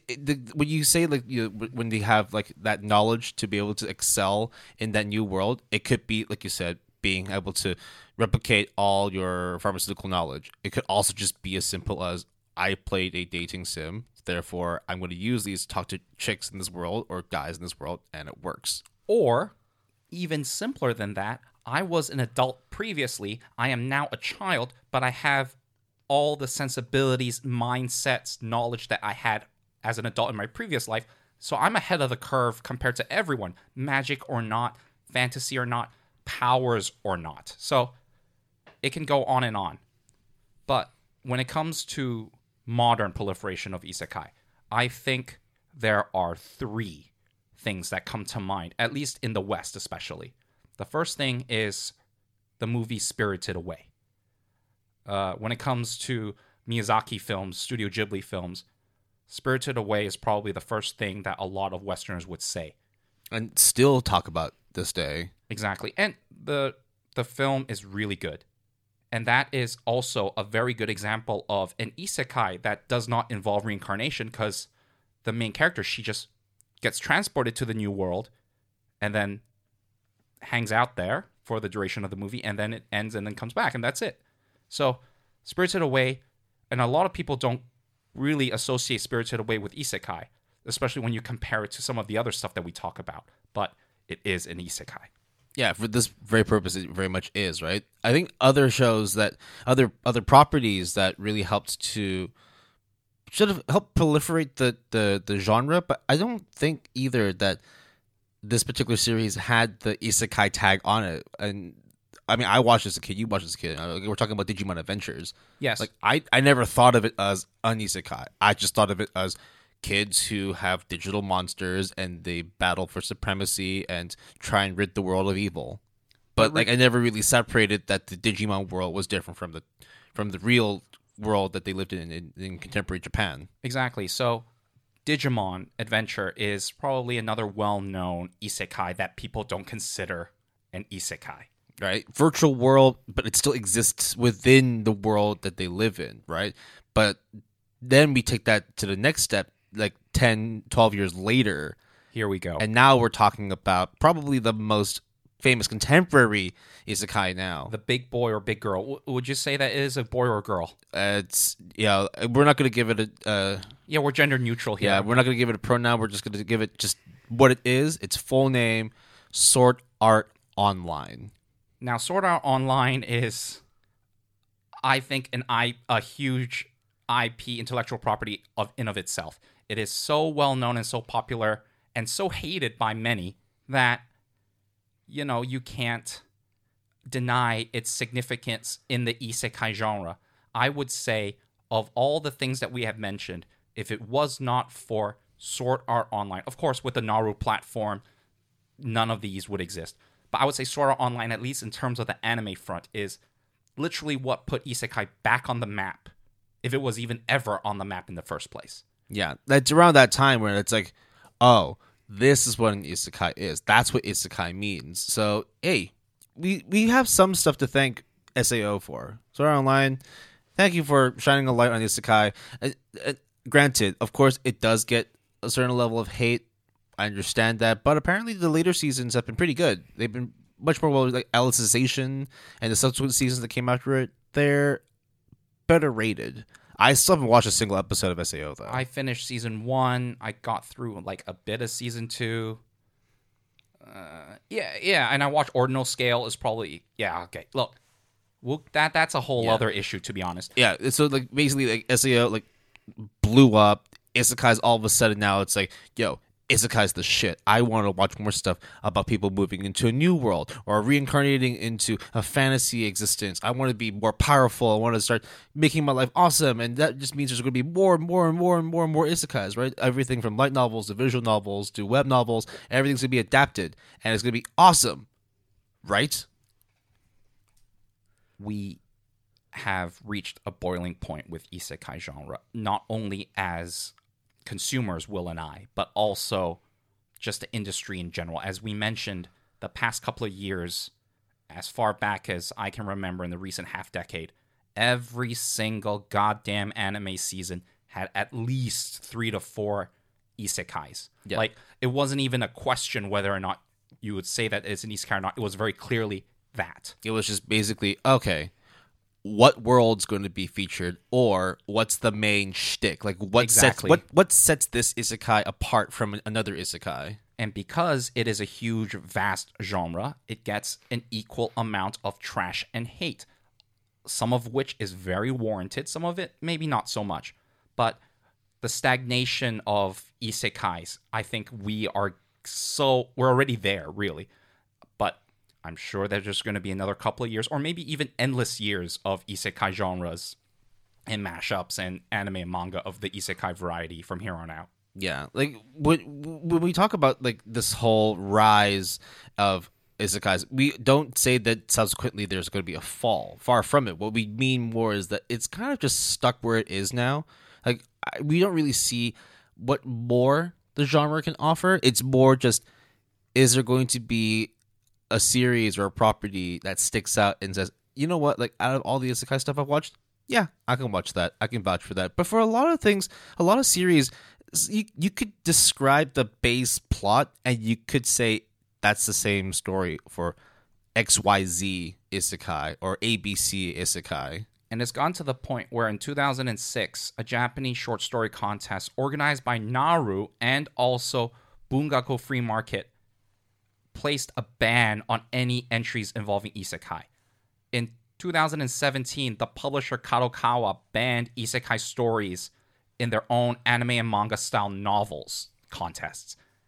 But then on the other side, Kadokawa is like, bro, why don't let's just open an isekai museum in July of 2021. Yeah, that's the state of isekai. It's here to stay, and we all recognize, even like the large publishers like Kadokawa recognize how important the isekai genre is for weebs around the world. But at the same time, they also have seen that because of the popularity that comes with it, it does mean that exponentially there's going to be even more boring shit. There's going to be stuff that really just not appeal to anybody, and if you just keep watering it down, the genre itself will start to lose appeal. But as of right now, it still prints quite a considerable amount of money for the industry, so it's going to keep chugging along until it literally cannot go any further, rather than letting it die peacefully. I mean, literally, like you said, right? Every year, every season, there's going to be 3 to 4 isekais that get announced for adaptations, and then we look back at the source. Oh, it was a light novel produced by none other than Kadokawa or XYZ Publishing Company. So, when I researched this topic, the isekai genre, one thing really caught me by surprise, and it involves, of all things, Russia. Oh, yeah. Oh, my God. Because Russia, officially, I have the link. I'm not going to tell you where the link is, but you can Google it. Russia is like, yo, we're banning isekais, period. Like, as a country. And I was just like, my God, the isekai genre, to get to that point where a massive, powerful country is like, bro, fuck that shit. Yeah. Now, granted, a lot of different countries and governments have come out and put certain series, whether it's manga, anime, cartoons, movies, live actions, whatever. Some of them will be banned for certain reasons. But the reason why Russia banned isekai is incredible. I think they even mentioned 1 or 2 specifically by name. Like, for example, like Death Note is illegal in Russia. I think it's also illegal in China as well. So Naruto is banned in Russia, I believe, too. I got it. According to the Russia courts, the show targeted shows including Zombieland Saga, Konosuba, That Time I Got Reincarnated as a Slime, Princess Lover, and Nekopara. Yep. Now, reincarnation is always kind of those topics where it either is just, real life speculation, religious based, spiritual based, but Russia doesn't take too kindly to the idea of reincarnation. Or people offing themselves to get transported into a quote unquote better world. So therefore, the state then decided, enough with this shit. We don't want to pollute our youth's brains with the idea that there's a better world out there through reincarnation or through the transportation into another world. We're just going to outright ban the genre. Okay. So that's crazy. But another crazy thing about isekais in general, which also you can say is about light novels in general, because I put this contest to Will in episode 12, the season 1 finale. Very fun, by the way. Is how long and elaborate the titles of these things are, such that when it comes to addressing these shows, it is stupid, really, to say the whole name. So then there are these short form names.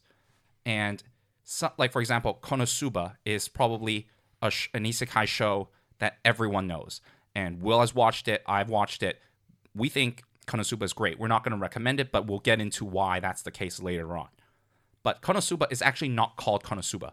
It's called, like, Kono, and then it goes on and on and on. Same thing earlier when I said about Slime 300 in the news getting a second season. We call it Slime 300. But the full name, and I am trying to find the name right now, is, what was it? I've been killing slimes for 300 years and maxed out my level. I'm not going to say that line every time I mention that anime, but Slime 300 is perfect. That time I got reincarnated as a slime, everyone just says slime isekai. That's literally it. So there's short forms for all these long and elaborate titles. And I thought that's pretty funny. And that's unfortunately the way it is. But that's just the trope, not just with the isekais, but like in light novels too, right? Where it's like it's such long form title names that they essentially tell you the whole damn story of what the novel's about. And funny or not, like that's just something that you have to get used to, and it's not going to change. They're not going to change their long form name. You will have to basically look at the full title and then think, oh, it's got this juxtaposition there, that word there. We'll put the two together, and that's the short form name. Hence Konosuba, hence Slime 300, hence Two Target Mom, or whatever anime, manga, isekai you're looking into. All right, so we have gone on quite a bit about what an isekai is, and we could go on even further, but we have probably given you enough background information, which, to be honest, I think a lot of you guys as listeners would probably know already. So yeah, you already know way more than most people. I mean, like, we haven't even started talking about the more adult-oriented isekai anyway, but we'll maybe later on at the end of this episode name drop a few. I kind of deleted that some of those names are just fucking crazy, but we'll talk about those. Fucking stupid. So now we have a good amount of time left, but we're going to use it wisely because Will and I are going to recommend a bunch of isekai anime and manga. Now, when it comes to recommending anything, when it comes in regards to a main discussion topic, we try our best to get you sort of shows that you would really want to check out. In the case of the isekai, there is so much to choose from. We decided to kind of have this self-restriction of not mentioning really, really obvious shows. Right. So like Konosuba, Re:Zero, Overlord, Shield Hero, Slime Isekai. A lot of those we know are super. We can tell it's super popular because it's got a massive following on my anime list. They're super highly rated, and they're always on the front page of the anime section on Netflix or whatever platform you use to watch. So no need to talk about those, though. If you haven't watched them yet, please do. Instead, we're going to be discussing. For me, I got 3 properties. I think you got 3 or 4. I got 4. So we got plenty enough here for you to watch. I mean, if you watch all this stuff back to back, it'll probably last you like for another 6-9 months, depending on how frequent you watch and read your manga and anime. But I would say that just because we haven't mentioned a certain show as we recommend it or not, does not mean that we both or one of us does not like that show. For example, I would say Overlord is one of my favorite guilty pleasures. It's a fun time. And Will watched it for this episode, not because he wants to recommend it, but because he just wants to know, and he thought, since we're doing isekais, why not? And it's great. If you haven't watched No Game No Life, go ahead and watch that shit. Right, but we are not going to tell you we're not recommending it to you officially because, like, come on, you either know it or you've checked it out or you don't care. Exactly. You know someone who already knows about it. Instead, we're going to talk about shows that you might not have heard of, or maybe it's that one thing that's always been on your plan to watch list, and for the longest time you haven't pulled the trigger until now, because we've pulled the trigger on a total of 7 shows and mangas that we want to recommend to you from the isekai genre. So, Will, do you want to jump back and forth, or do you Yeah, you got 4, right? So you want to start first? I got 3. Okay. I will start with the only manga among our 7. And that one is called Uncle from Another World. The reason why I chose to, recommend this manga, is not only because it's really good, but also because there is an anime incoming officially. And it is dated for 2022, although there's no formal kind of concrete seasonal premiere date. It is also going to be produced by Altier Pontdark. I can't really pronounce it. But it is a new studio that was created by the animation producer of ReZero, speaking of, and with a lot of former White Fox staff. So that's pretty good. Also, the VA playing the uncle is Dio Brando, so come on. That sounds fucking awesome. I really want to watch that. So Uncle from Another World, published in English by Yen Press, currently has 3 volumes out in English, and I read all 3. And the plot is as such. There is an uncle, a guy, and he woke up from a 17-year coma. During this 17 years, it turns out that he was living his life not as a person in comatose, but in another kind of generic fantasy world. So then when he wakes up at 34, because he got comatose at 17, his nephew is like, yo, a lot of shit happened since you were kind of out, but I mean, now that you're awake, you just kind of want to live with me. A lot of shit has happened. And basically this isekai is kind of weird because rather than getting transported to the other world, this person gets transported back. The uncle does. And they only call him uncle. They don't even tell you the name, which is hilarious to me. Furthermore, the story revolves around the nephew and the uncle mainly, kind of reminiscing about the uncle's times when he was in this fantasy world. So imagine kind of like, like your grandfather or whatever sitting down next to you and telling you stories during the war or during, like when he was a child, how things were different. Well, guess what? This is like that, except your uncle just woke up from a 17-year-old coma in another world. And the comedy is hilarious. It is so goddamn funny because it is not, I don't really want to spoil it, but it's not what you think. And it is extremely stupid.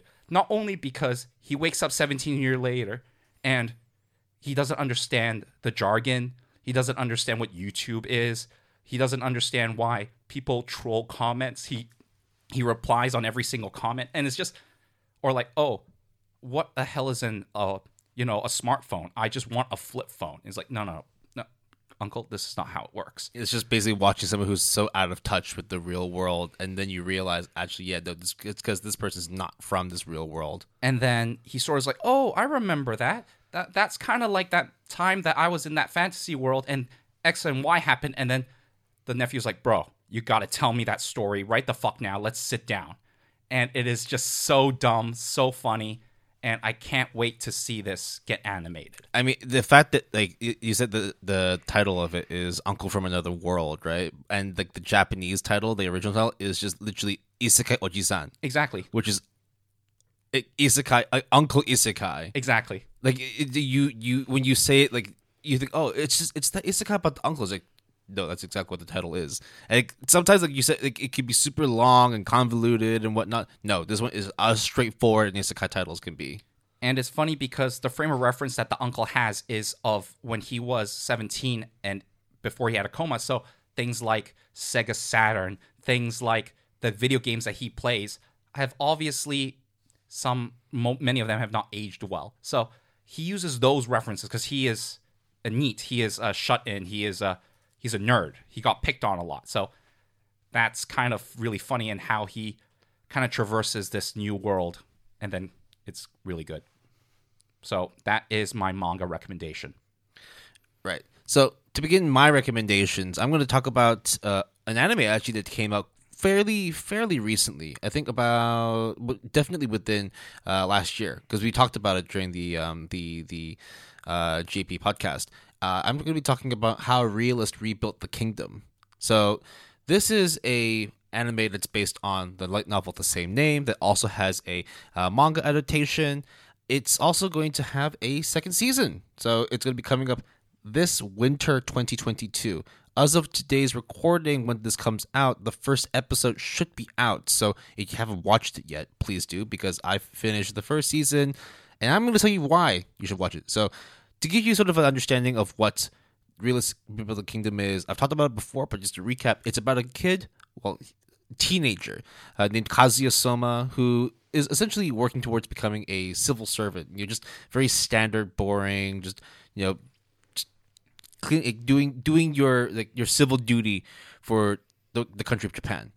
But all of a sudden, while he's at the library reorganizing books, a summoning circle just pops up under his feet, wondering what the hell's going on, and then boom, he gets transported into a fantasy world called the Elfriden Kingdom. And he has actually been summoned to be the leading hero of this ongoing war between the demon army and this Elfriden Kingdom. He needs to essentially help to bring this kingdom, this country, back up to the top to be able to fight against the demon army. Oh, makes a lot of sense in terms of typical isekai titles. So where's the shtick, Will?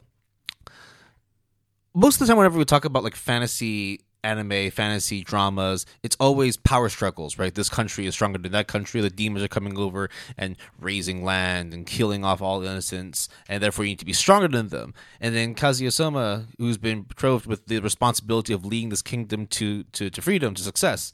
Everyone's like, okay, how do we repair the army? Do we need to get more weapons? Do we need more summoning power? Do we need to train more magicians? He goes and says, how are your crop yields doing this season? What do you mean? But clearly, you have a 100-man army, but how are you feeding them? Wait, is this that serious? What we're talking about? No. We're talking about food here? No, but you're the chosen hero. You need to go and fight the dragon and the demons and save the princess, and then you marry the princess, and right? Right. But where's your party? You need a party, right? Yeah. So here's the thing. Can you take me to the grounds? I want to see the garden and see what you guys are producing. I mean, yeah, okay, yeah, sure, but can we talk, We'll talk about this afterwards, okay? Okay. So these are the fields? Yeah. Why are you growing cotton? Well, because cotton is good. It's a commodity, and we want to make money off it. Yeah. Okay? So what are you going to do with this money? You're going to buy food? Yeah.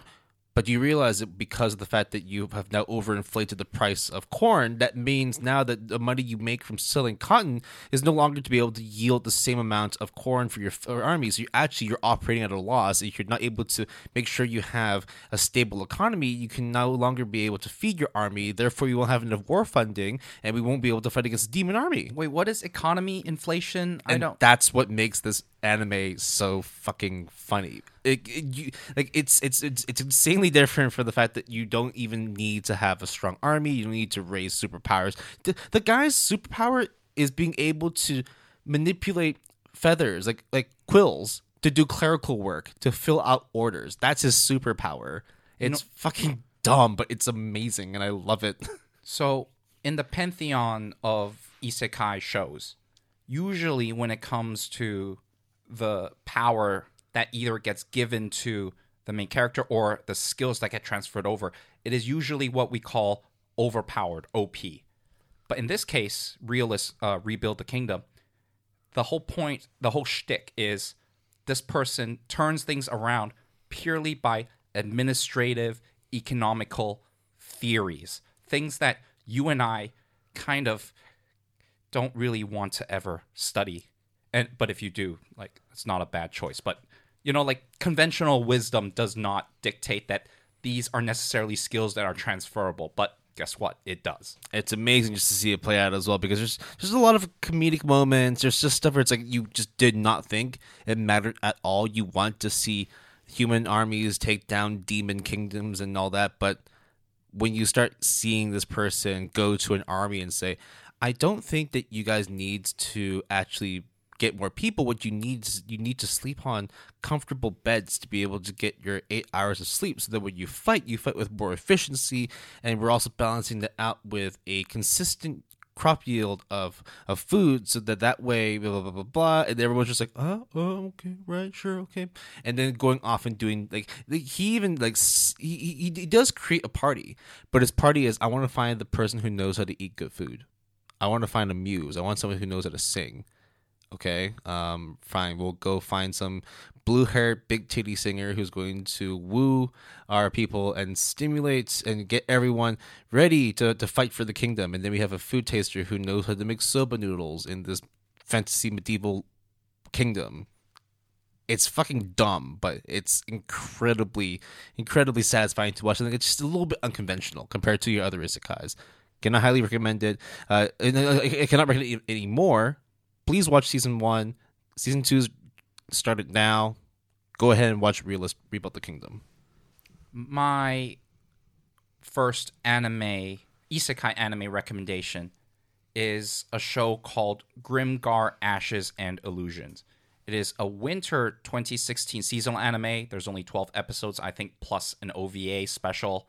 It is produced by A1 Pictures, and it's based on the light novel Grimgar of Fantasy and Ash. So the title is slightly different, but it's really the same thing.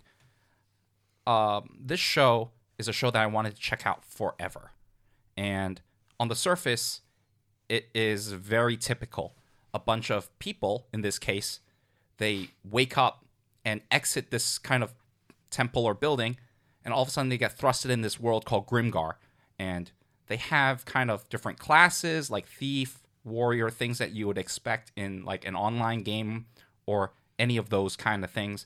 And then they battle, they gain kind of abilities, literally like a video game. So what makes this isekai different than the others? It is about, first of all, it's about the characters, which is the characters that are focused during this anime are not the overpowered people. They actually went off already and are on their quest and have done everything, or at least on their way to. The anime focuses on the rejects, the ones who actually didn't get picked to go on the party. And all the rejects come together and it's like, well, I guess we all need to band together and do this thing, huh? So it focuses first on kind of the quote-unquote rejects of the isekai group. And there are a lot of them. In this case, there are 6 of them.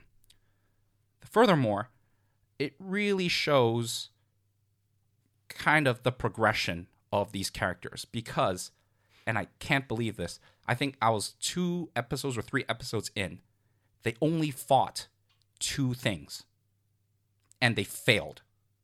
So none of this like, oh, I'm so overpowered, I destroyed literally a legendary dragon that no one else could defeat.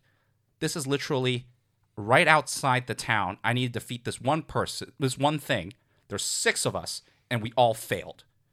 And it just shows how they fumble and they really don't have the skills and know-how to even fight off one enemy when there's all 6 of them. No, but it could totally be like Dark Souls, right? Where like the first enemy you fight is like this overpowered dragon, and of course you're going to fail, right? If you're fighting something that's super powerful, I mean, even if you have 6 people, you wouldn't have doubted that it would fail anyway, right? Like, okay, I'll just say it. It's a goblin. It's one goblin. Wait. One. So it's like when you play like an MMO or like an RPG, and literally it's like the training arc of like the game, and you couldn't beat that. Yeah, the 6 of them cannot beat that. That is literally, I think throughout the whole season, there's only 1 season. There's only 2 types of enemies involved. And in terms of training, hunting locations, there really are only 2 places. And that's where this anime takes place. And it is also shows that sometimes being isekai'd is not all rosy, because there are some really brutal aspects to isekai if it really was to be implemented quite realistically, to be honest. Where, like, if you get cut, you're not going to get healed, but the cut still hurts. No one actually really thinks about that. Or, hey, what about room and board? Oh, yeah, in any typical isekai, you would get a scene where they go to an inn. But what happens when you need to go back to town and live there every day?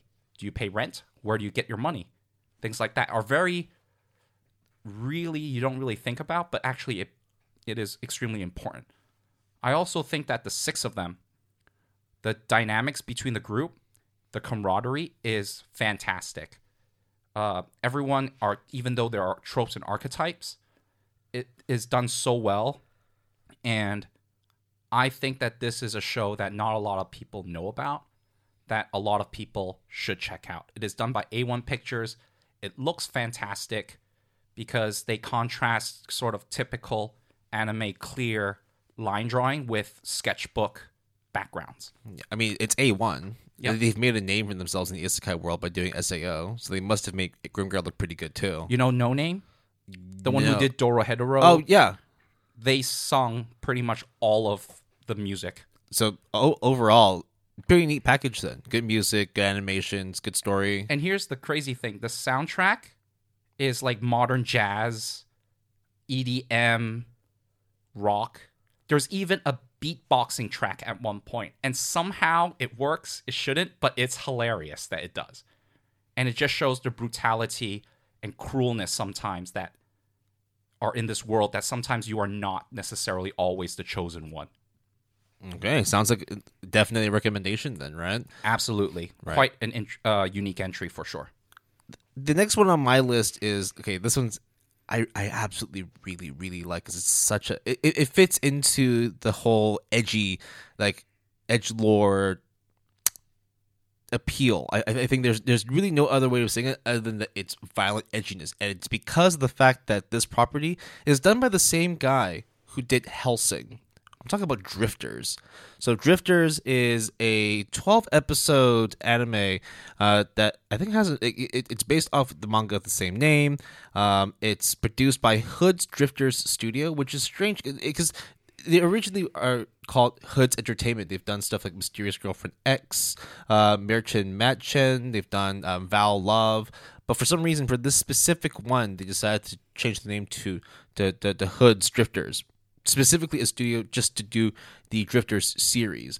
So 12 episodes, one cur. There are several like OVAs, but a lot of them were like DVD only releases, so I can't get them because I don't know where to buy the DVD, but it's really easy to watch the regular series itself.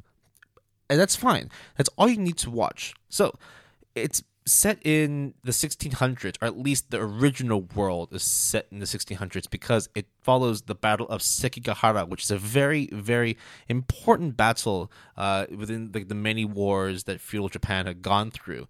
So it follows one of many main characters called Toyohisa Shimatsu, who in real life is a very powerful samurai who led one of the armies during the Battle of Sekigahara. So manages to kill off a warlord, and as he's slowly about to die, he then blacks out, and then wakes up, and he sees a long, long white hallway with loads of doors on the side, and in the middle, there's a desk, a filing cabinet on the top, a computer on your side, a lamp, and a mysterious man named Murasaki sitting right at the desk, filling out papers, chopping stuff with his stamps, organizing different things, going through different doors. And then Toyohisa's like, what the fuck's going on here? What am I? Who are you? What am I doing in this world? The guy looks up, stamps a sheet of paper, door opens, and Toyohisa gets thrown into the land of the Drifters and Enders.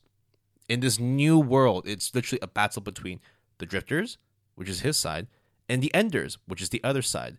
He then starts teaming up with other fictional or like real life people, so it's fictional characters based off of real life people, including none other than the most famous Japanese warlord of all time, fucking Oda Nobunaga, one of the greatest Japanese archers of all time, Yuichi Nasu.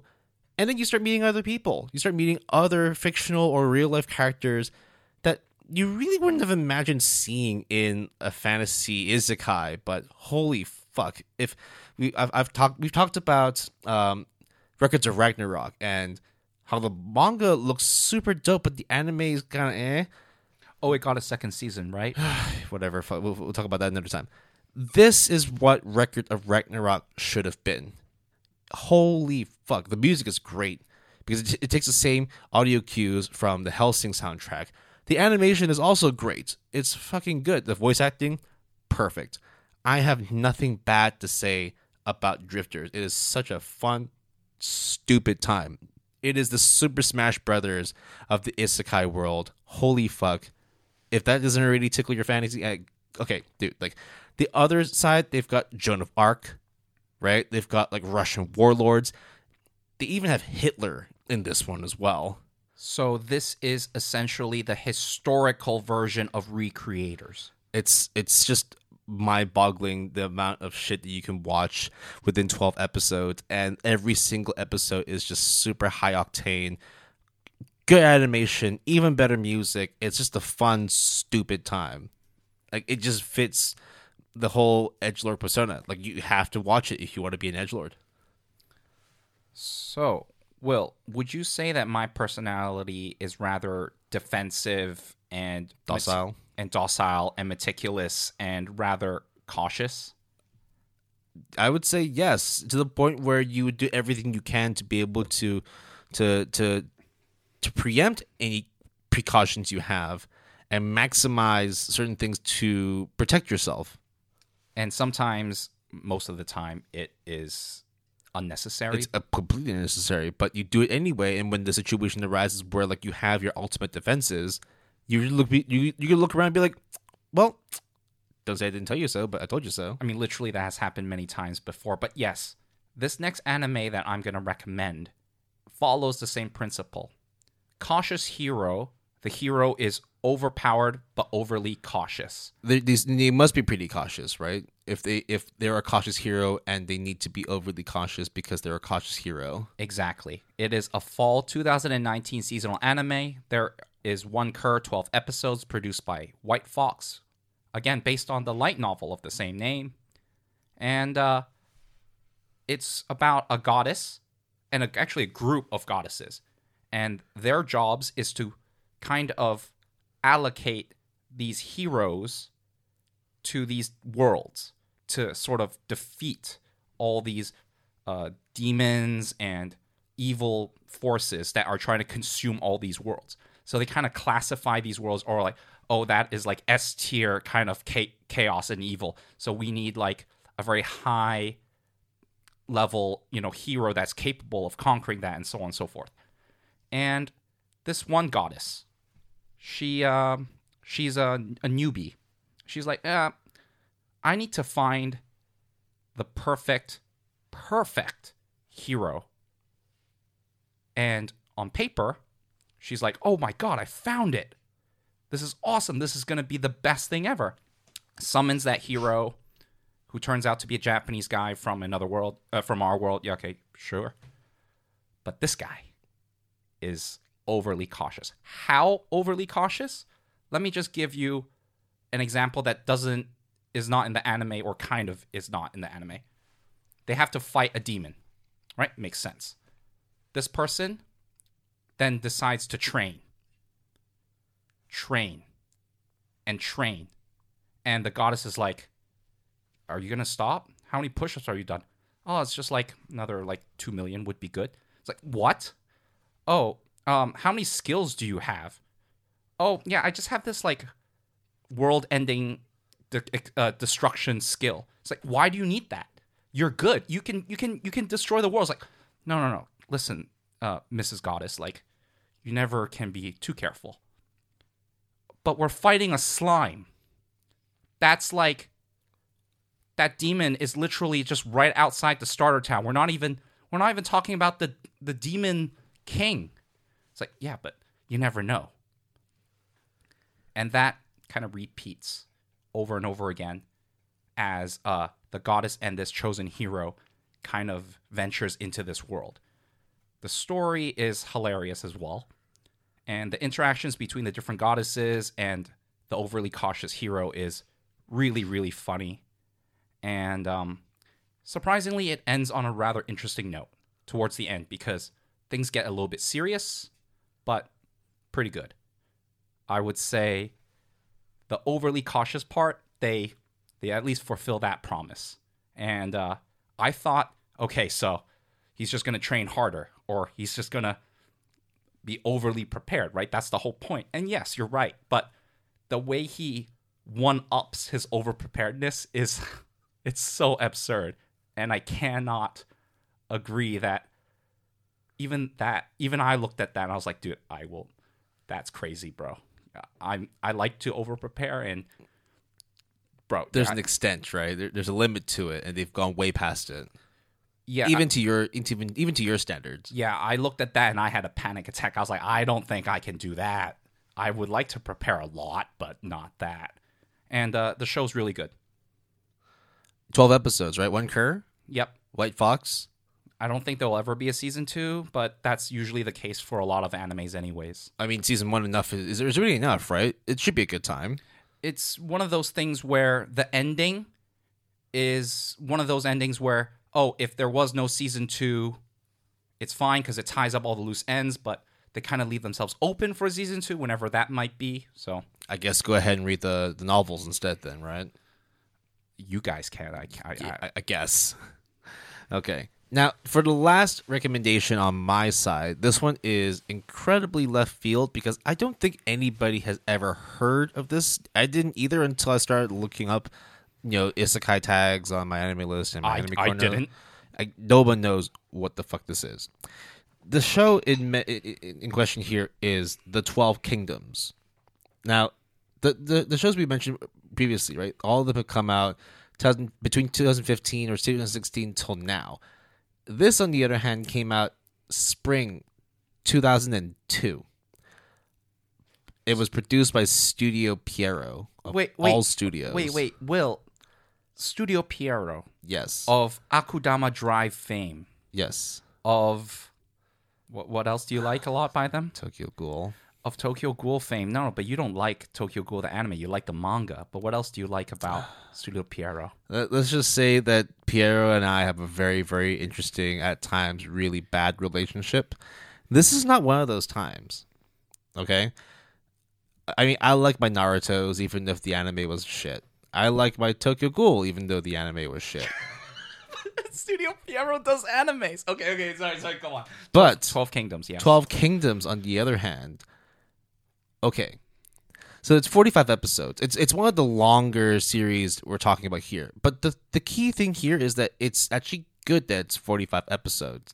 Because this is a series you need to take your time with. So, as isekai as can be, it starts off with a main character named Yoko Nakajima. So she's just a unassuming, student, class president, gets good school grades. Classmates kind of like her, but because she's still a little bit different, for some reason, like she has red hair, and people really have a problem with that because I guess different colored hair means you're delinquent. But later on, after 2002, if you have different colored hair, it means you're the main character of an isekai or an anime in general. I was about to say that, yeah. Yeah. So she's just basically like very goody two shoes, but quite easy as a pushover. She just doesn't really want to do anything with other people. She just wants to be able to get through life and also show that she's able to take care of herself. But all of a sudden, in her classroom, a man just appears. Clearly a man from a different world because he's wearing feudal Japanese garb and gear. Like it just looks like it's out from the 1500s. And all of a sudden, he just bows down and says, "Do you want me to save your life? Do you want to save the world?" Well, what are you talking about? It's like, if you want to save the world, follow me. Yes, follow me. And she says, "Okay, sure, I will."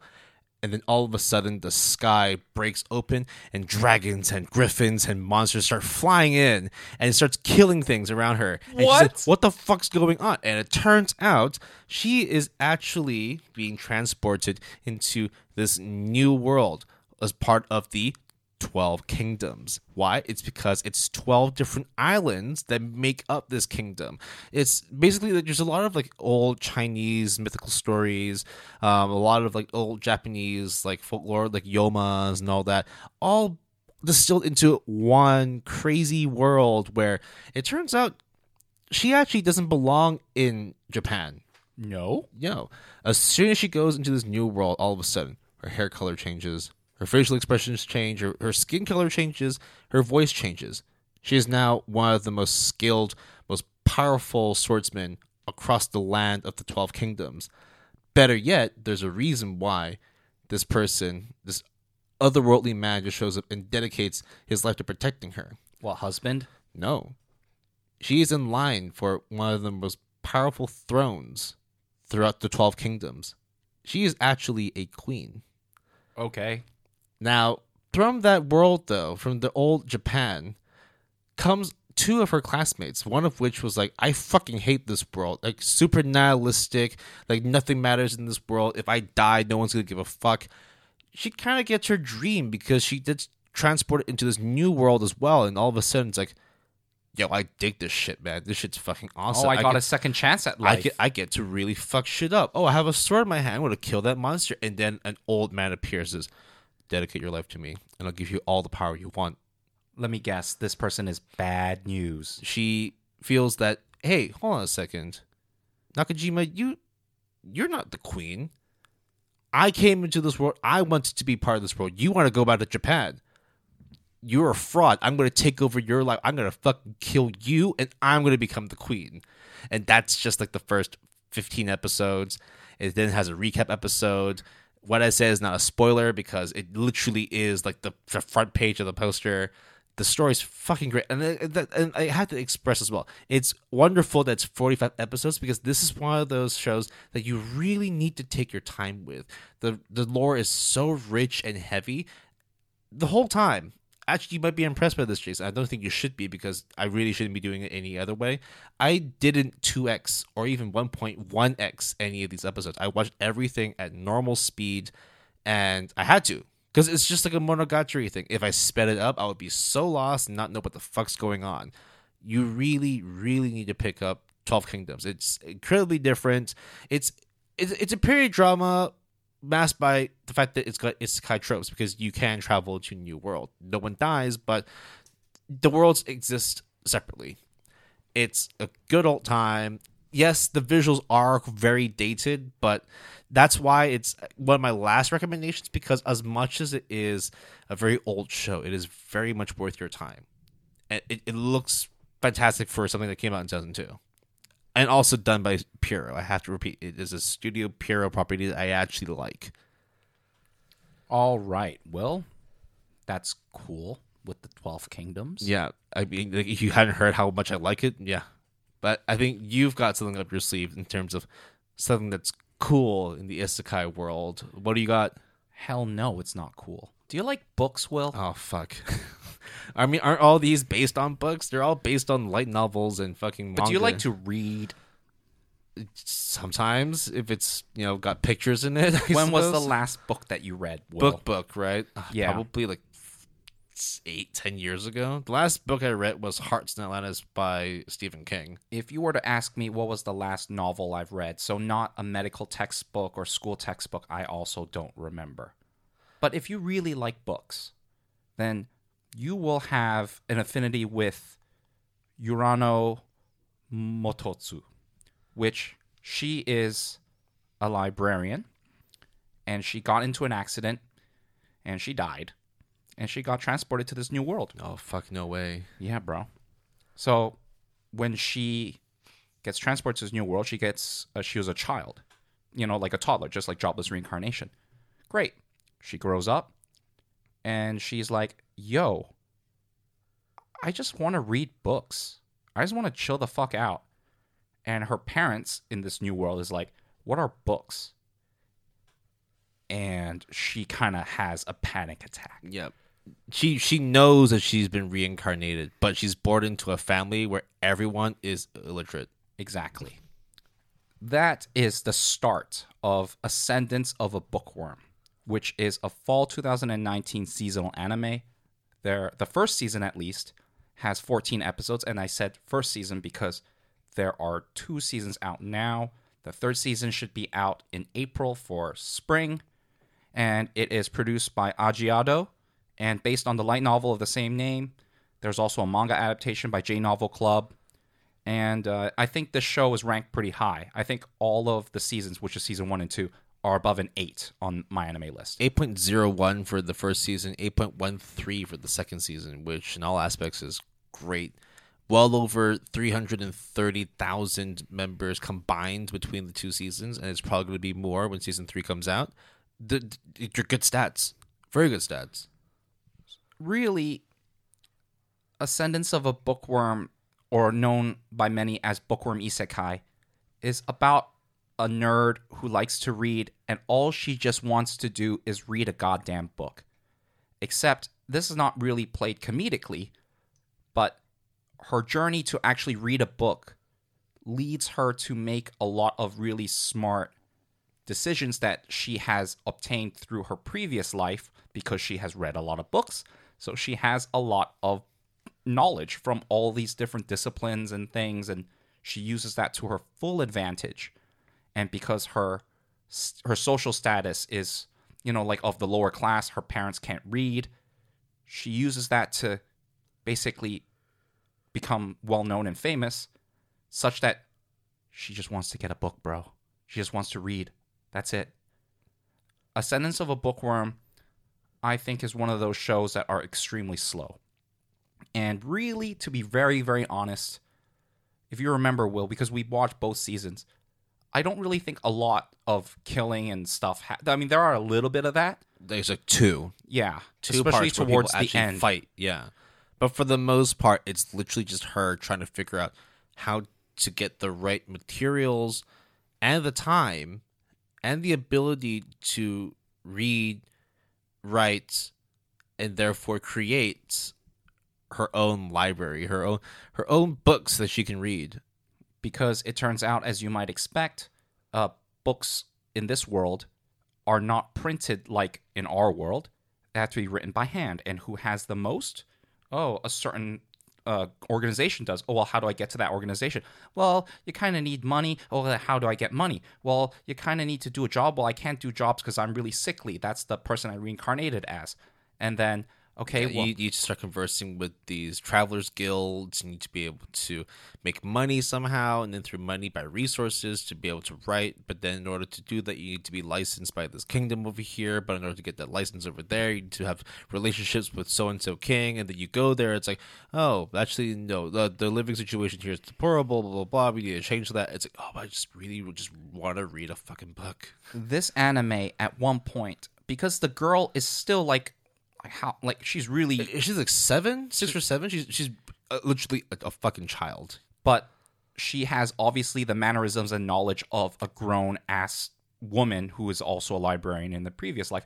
At one point, she is in negotiations with a merchant guild about a patent. I repeat, at one point, she sells off a patent that she has, of an invention that she knows of in the real world. I won't say what. And it is like this merchant that is all-knowing and everything, and she's just a 7-year-old girl. But, hey, makes sense, and it's actually pretty good. It's pretty chilled kind of isekai. It's different from the stuff we've been watching, because most of the time we're talking like power fantasies, we're talking about harems, we're talking about like fulfillment of something that we don't have in our own personal lives, whereas this is just literally about a woman who got reincarnated as a young girl in a world where books don't exist, and she really just wants to read a book. Like, that's it. Just like how it's an uncle from another world, this is just a bookworm from another world. As straightforward as can be. And it's a good show. I like it. Yeah, I think season 2 is a little bit not as strong as season 1, but I still look forward to season 3 when it comes out in April. What about you, Will? I'm down. I think the thing is, like, with some of the shows we talk about, especially like 12 Kingdoms and Ascendance of a Bookworm, they come with caveats in terms of watching it. These are not shows that you binge. You do not need to sit down and watch 7 episodes of Bookworm. But we did. It helped because at least we were able to finish it sooner. But like you could sit back and chill and just experience like how beautiful the world is and how simple the story is. It just sometimes you just need something to chill out to, and I can't think of anything more chill from the selection we have than Ascendance of a Bookworm. It is a very relaxing isekai anime, and I would highly recommend it as well. Now, is there more isekais, anime, and manga that Will and I want to talk about and recommend? Plenty. Bro, there's so many. I mean, like, we can talk about fucking, like, Shield Hero, ReZero. We can talk about Restaurant Isekai. We can talk about Tanya the Evil. We can talk about Spirited Away. Like, Spider Isekai. Like, there's 2 different slimes. The Slime 300 and then reincarnated as a slime. There's Demon King Academy. There's Jobless Reincarnation. We haven't even shat on Gate yet. We didn't really talk too much about video game isekais, right? Like No Game No Life. We talk about SAO. We talk about Gun Gale Online. We didn't talk about Bofuri, which is Max Defense Isekai, which is having a second season. So really, we could go on and on about all these shows, and it's great because the 7 shows that we chose to recommend officially, none of them involves Truck-kun, which I thought was hilarious. Yeah, you will know and like define Truck-kun. It's in Konosuba, it's in ReZero, it's actually it's in Jobless Reincarnation. You'll find them anywhere. All right, Will, any parting thoughts about isekais or our recommendations in general? I think like this is something we talked about at the beginning of this discussion, and it will probably continue for a while. You're not going to see an end to the isekai genre. You're always going to see new isekais come out every single season. Good or not, the genre is here to stay. And I think it's just because of how popular it is, like for any weeb within the community. The thing I do hope, though, is that we start seeing isekai that are a little bit more left field, or at least have something that is like different from what we're used to. I mean, like some of the stuff that we talked about before, like for example, like I got reincarnated as a vending machine, or I got reincarnated as a sword. Like those sword's getting an adaptation, right? Yes, Sword is getting an adaptation in 2022 as well. I've read that, and I said I would read it a while back, and I did, but I'm not recommending it, but we will touch on that soon. Yeah, and then of course we haven't even talked about the more adult oriented ones, like the time I got reincarnated as a female body part, or that's not the name, but yes, or I am like I forever now wander as a female adult toy. Yep. We're not gonna say that because those are usually in like the corners of like a Japanese like, look, like if you want store. If you want to seek them out, you're fine. Go right ahead. All right, just chill. All right, just you. We chill. didn't talk about my life as a villainous either. Of course, Yeah, yes, I know. There's a lot. There's a lot. So much. We haven't even talked about reverse isekais, like Devil's a Part-Timer, for example. Right? Yeah, there's the whole isekai landscape is so vast that you're probably going to see something come out this season, next season, the season afterwards. Everything isekai is going to come out, and most of the time it's pretty but sometimes it's fucking awesome, and you're going to hear from us which ones to check out. Aside from the 7 we already mentioned today, in subsequent seasons, subsequent episodes, there will be other isekais we want to recommend. I mean, maybe we'll do an isekai part 2, or like a lot of other episodes, we have debated whether or not we will do a part 2. But 7 to be talked about today, like these are the ones where like if you have already watched Overlord or Konosuba, or just like us, you also hate ReZero. Yeah, watch these 7. Yeah, I don't like ReZero that much. Okay, so just to reiterate, Will, what are these 7 recommendations? So Grimgar, Uncle Isekai, we've got 12 Kingdoms, we've also got Realist Rebuilt the Kingdom, we've got Drifters, we've got Cautious Hero, and then the last one which you had was Ascendance of a Bookworm. Yeah, so those are the 7. All right. We have reached the end of episode number 25. You can always reach us through our email, gapalette@gmail.com. That's GAPALETTE@gmail.com. All lowercase, all one word. You can also contact us on Twitter using the handle @PaletteGood. That's capital P and capital G, all one word. We have a Facebook page at www.facebook.com/PaletteGood, capital P, capital G, all one word. And we also have a website. You should check it out. www.goodanimepalette.com, all lowercase, all one word.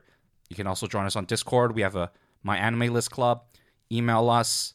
We'll send you the invite link, or you will see the invite link in the show description. Our intro music is No Cry by Fashion. Our break music is Be Right There by Omie. And our outro music is Future Vibes by Kyo. Our music was provided courtesy of epidemicsound.com. If you're interested in using Epidemic Sound as a service, we will have a referral link for you that is provided in the show description. William. How did that feel? First recording of 2022. I feel way better in the second half than I did in the first half. I was so flustered, for real. Man, I've missed this feeling. It's good to be back recording. Really looking forward to the next episode. There's a lot of content that we're ready to roll out. We had an anime binge day kind of, off air, just you and I.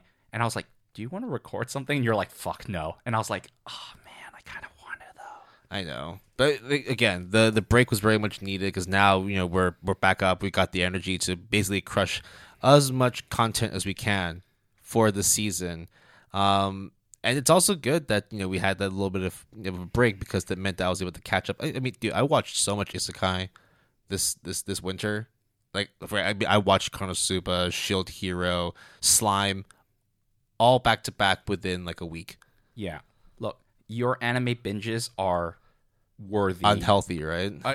Yes, are unhealthy for sure. When you did that thing with Haikyuu as well, like, look, which, by the way, I still need to watch To the Top. You have my utmost respect, but bro, that's mad unhealthy, man. Right.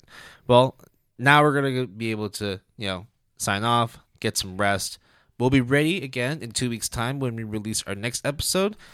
Stay tuned for that one because you heard how angry we were at the beginning of this discussion topic. You're going to find out why we were so angry. Okay, we'll catch you guys very, very soon. Have a good day. You guys have one good day too. Don't get run over by Truck-kun. Yeah, stay away from Truck-kun. Look both sides when crossing the road, okay? All right, see ya.